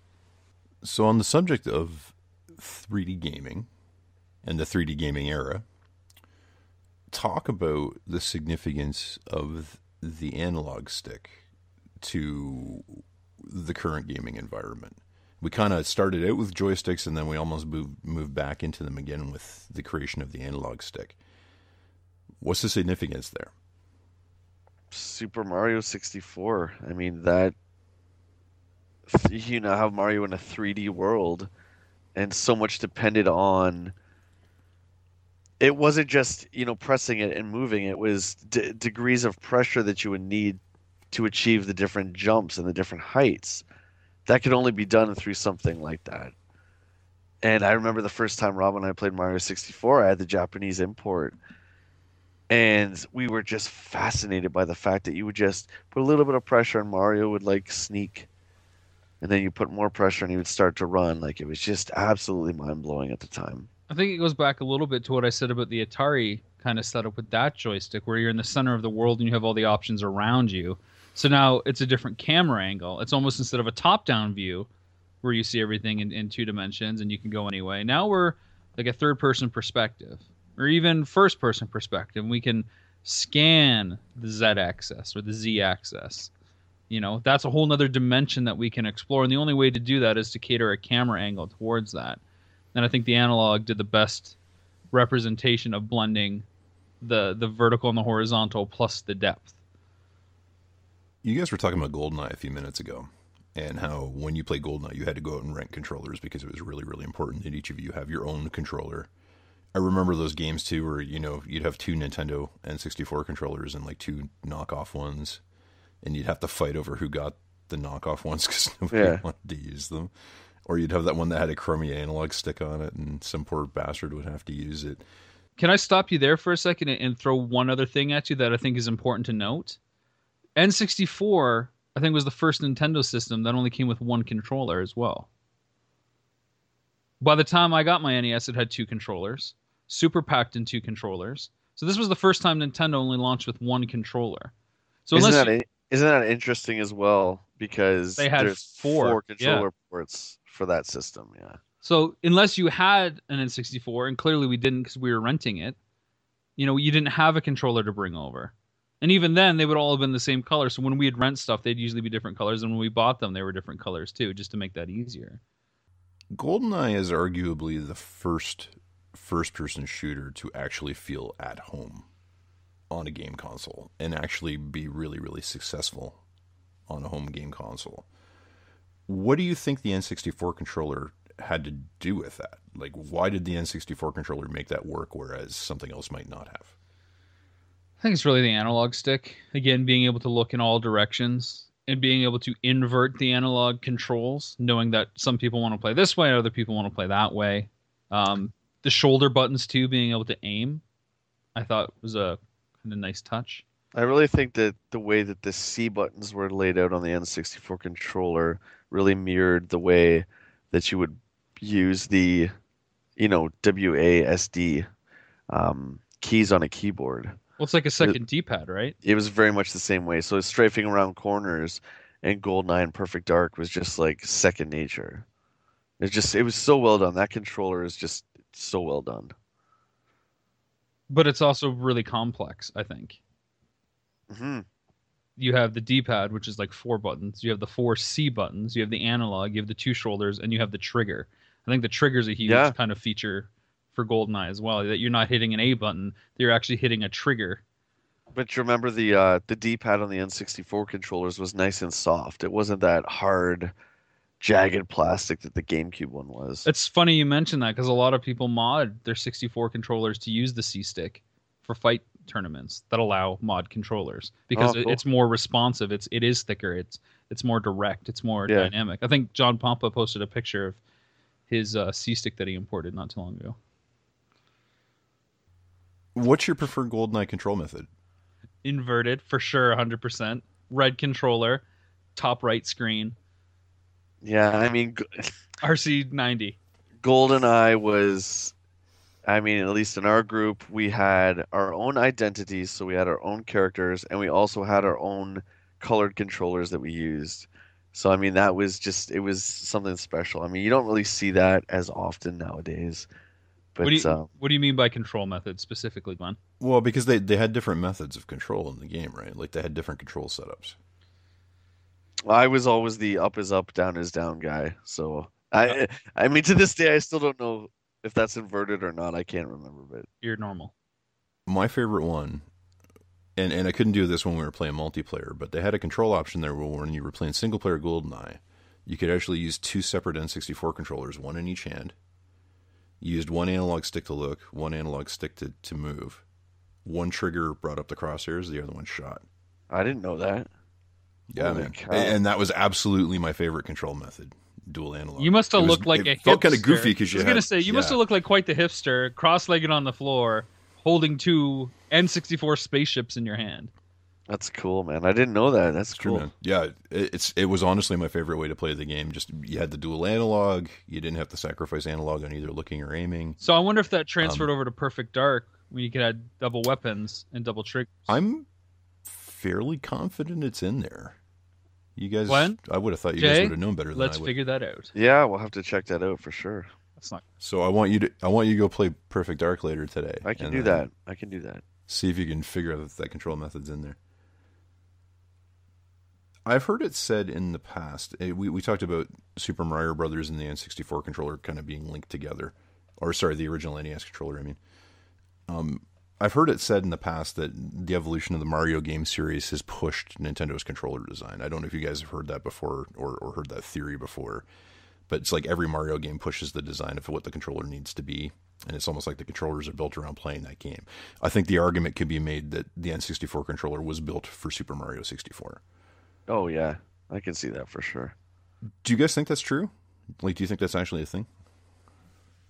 I think the argument maybe ends at Mario 64 then, because I don't think the GameCube controller was really built, for Galaxy, and Sunshine. Well, the GameCube one for Sunshine more to the C stick would be to navigate that camera, because the clunky camera of the 64 one was refined in Sunshine, and the C stick was designed perfectly to rotate that. So I would definitely say that it evolved with the games. With the Mario games, yeah, for sure. And then Galaxy with the the Wiimote and the nunchuck for sure. Yeah, but again, it's just a Wiimote and a nunchuck. It's just an analog stick. You could have used a 64 controller on that. In fact, you can use your GameCube controller. But you needed to point the remote at the screen to shoot the stars and all that. I certainly don't think the Wii U gamepad pushed 3D World any different than the N64 controller. Yeah, I don't know. I didn't really play that one too much. You're missing out, man.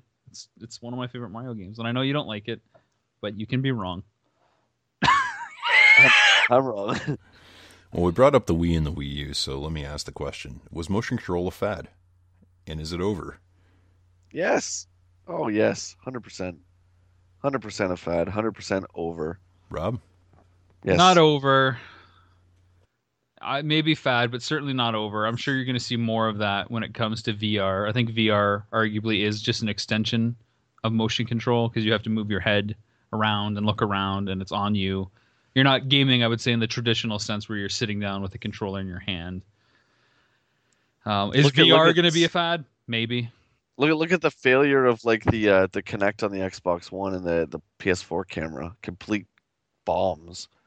I definitely want to talk about VR as well, but I just wanted to ask about motion controls a little bit first. Like, what were the good and the bad things that came out of that period where motion control was just this huge thing with the Wii and PlayStation Move and Kinect and all that stuff? Well, simplicity, right? Nobody did it as good as Nintendo. Nobody ever does it as good as Nintendo. Nobody does it better. Yeah, I would say the good stuff, that came out of Wii Sports. I mean, we played bowling, me, Rob, and Ferg in my basement for, I can't even tell you how long, constantly. That worked well, and it was amazing. Now, flip that around. The bad was that when I popped in Twilight Princess, I couldn't play with my controller in a traditional Zelda sense. And I didn't want to be waggling my hand around to swing Link's sword every time I had to fight. So that was the downside. But I loved it for stuff like Tiger Woods and for Wii Sports, but I wanted the option to switch between the two. Yeah, I mean, it's weird to base your whole system around one concept because it never, especially such a different concept. Now, obviously, they captured so many people that weren't gamers with it. They captured maybe the casual audience that may have been intimidated by controllers with 16 buttons or 25 buttons or button combinations. It was like the NES controller, right? We talked about how when you flip the Wii mode on its side, it is the NES controller. It's just simple. It's a D-pad and 2 buttons, or even more simple than that. It's just, the trigger and moving the wand around, the actual controller. It is so easy for people to pick up and play. But the downside of that is, for the people that want to play something more in depth, the system limits that depth. If ever there was a companion system to the traditional way of gaming, in hindsight, it seems to be the Wii. I wanted to talk about PC gaming a little bit. What do you think is the significance of the fact that the control method for PC games has basically not changed in decades? Well, it has, though, right? Has it? Because in the last 10 years, excuse my ignorance, all the PC gamers out there, and that would, I guess, include you, Stanway, because I know you play a little bit of Steam stuff. They've adopted like 360 controllers, so you can actually use a standard, I'm using the term loosely, gaming controller instead of keyboard and mouse. Though some people really prefer to use the keyboard and mouse input. Yeah, you have the option, but the keyboard and mouse is still your basic means. But that's the problem, because that's what throws me off. I remember trying to play NHL 94 with a keyboard and mouse. So uncomfortable. Yeah, I think some games it works and some it doesn't. Yeah, platformers are definitely very hard to play with a keyboard and mouse. But this something is still, for example. Yeah, go ahead. Like the argument today is that, if somehow in some way you could play Xbox One, PS4, and PC Call of Duty together versus each other, the guy with the mouse and keyboard will destroy you all. I mean, that's just there's an accuracy to that control method that can't be matched with a controller. I'm excited to play XCOM because I'll be using a keyboard and mouse to play a game for the first time since World of Warcraft in 2004. My buddy Zach Dolan, Jay, who I believe you know, actually uses a keyboard and mouse to play Destiny. What? He has it's some sort of adapter. I can't remember what it's called, but it allows you to use a mouse and keyboard setup with the Xbox One. No way, crazy! And he actually plays Destiny with a mouse and keyboard because he just can't use a controller. Speaking of other friends, while we contemplate that awesome thing, let's give a big shout out to all our Patreon backers. I feel like we haven't done that for a while. We don't have to name names because we know that there's some internet privacy stuff out there. But I want to say thank you to everybody who's continued to support us and allow the Power Tour to exist and all that stuff. You guys have any thoughts on our backers? Yeah, I want to say thank you as well, Rob. You guys are completely awesome, and I'm glad that we can entertain you from week to week. And I just really appreciate it. Thank you. It's truly humbling that there are so many people who are big enough fans of what we do or hearing us do it that they would continue to pledge money every month to kind of help us continue to do this stuff we do every week and continue supporting our projects. And it's just it really is humbling. That's the best word I can come up with it. But you guys are the best, and it really means a lot to all of us that we mean so much to you guys. And I apologize. I know it's a little out of left field, a little off topic, but I feel like you can never say thank you enough. So. Oh, I agree. Absolutely. Cheers. We touched a bit on this already when we were talking about the PC, but are there game genres that are just not cut out for traditional game controllers? Yeah, I think Rob's XCOM is a really tough one to do on a controller.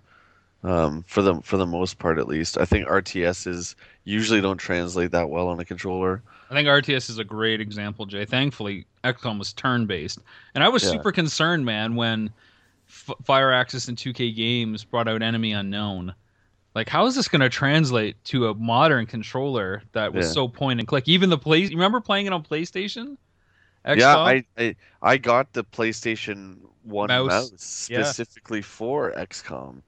And So they did a great job. It's fantastic. I know you still haven't played it, I don't think, but no, it's amazing, man. I mean, there's bad stuff I can think of, Glenn, like StarCraft on N64 is a perfect example of just a traditional controller not working with the style of game.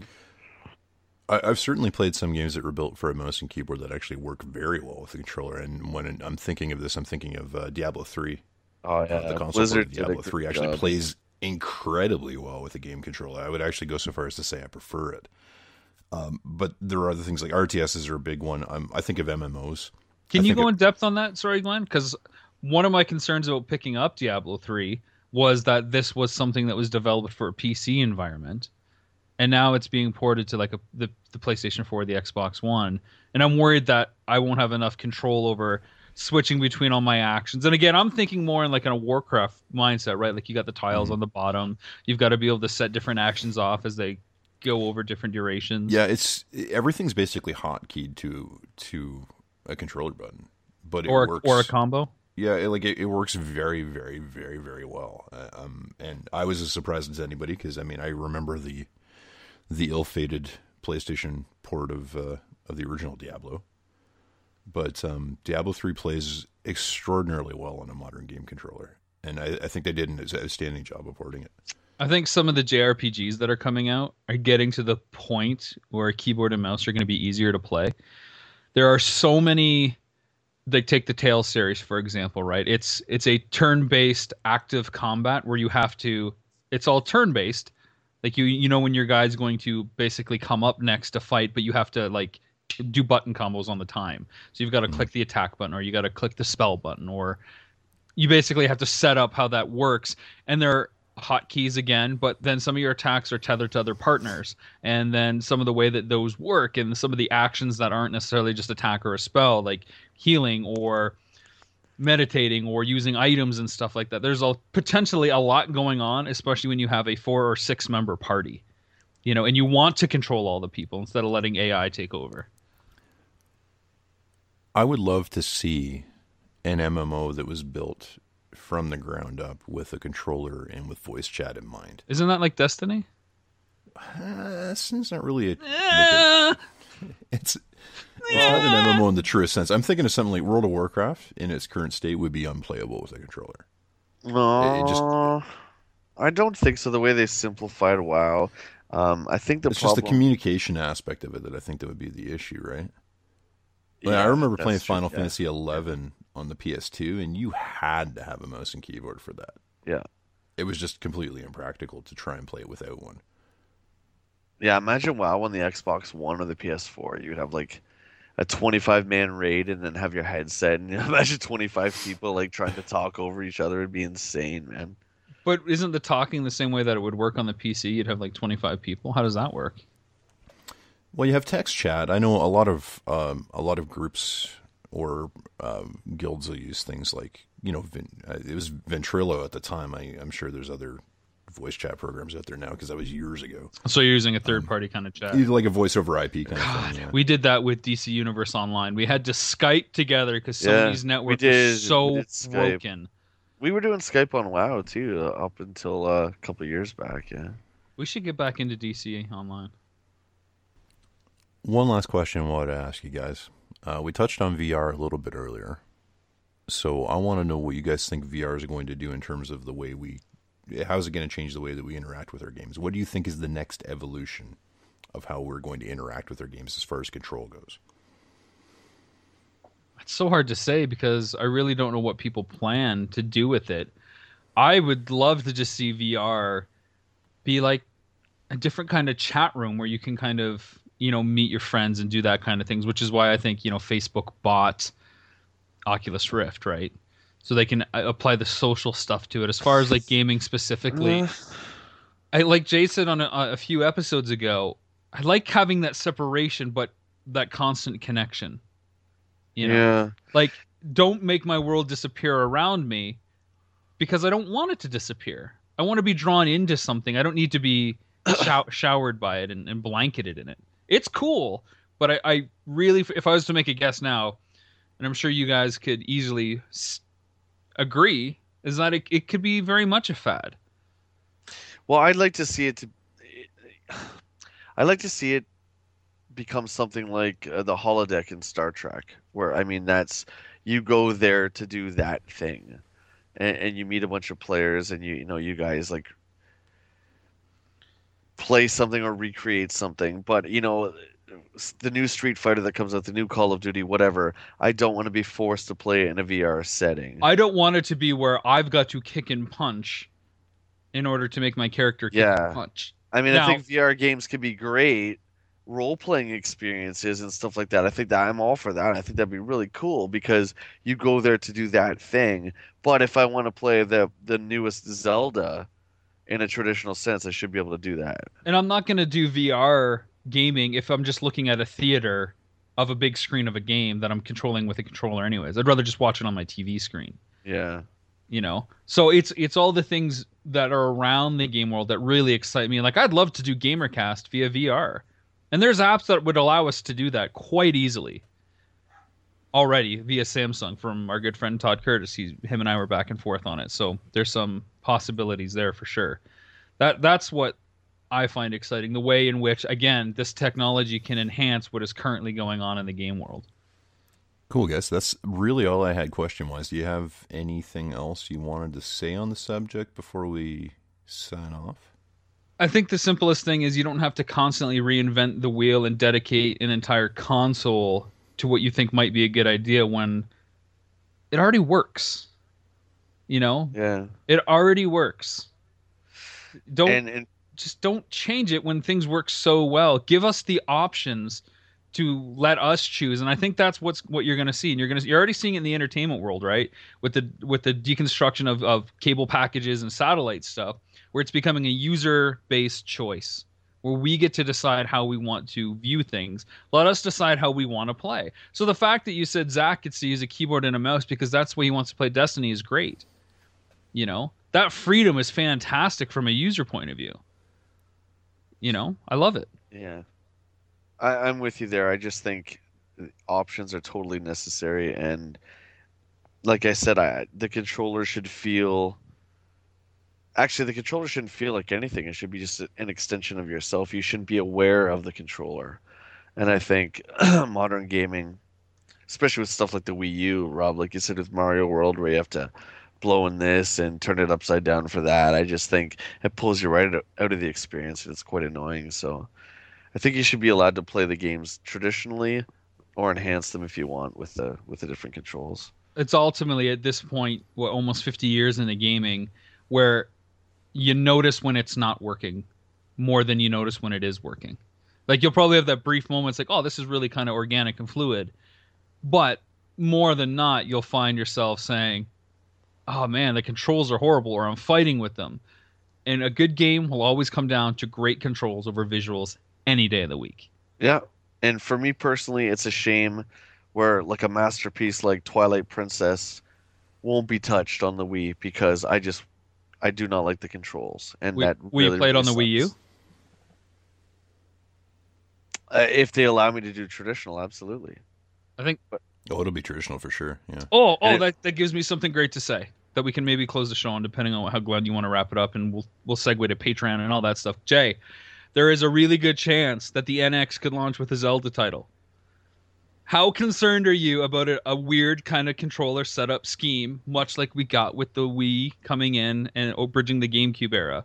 I personally feel very comfortable with what Nintendo is about to do because I think it's no secret that the Wii U is probably one of their most unsuccessful consoles.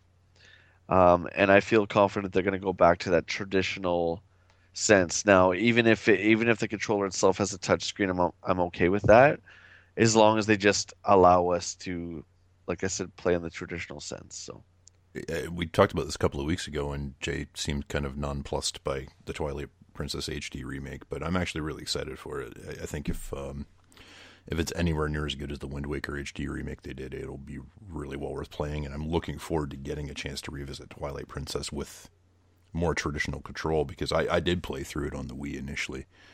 That was my first and only experience with it, and I found going back to play it again several years later was very, very difficult to do. And I will say, to be fair, they did released it on the GameCube. I believe it was the last game released on the GameCube. Yeah, but they did that weird mirror thing, which really messed with me. The game was mirrored.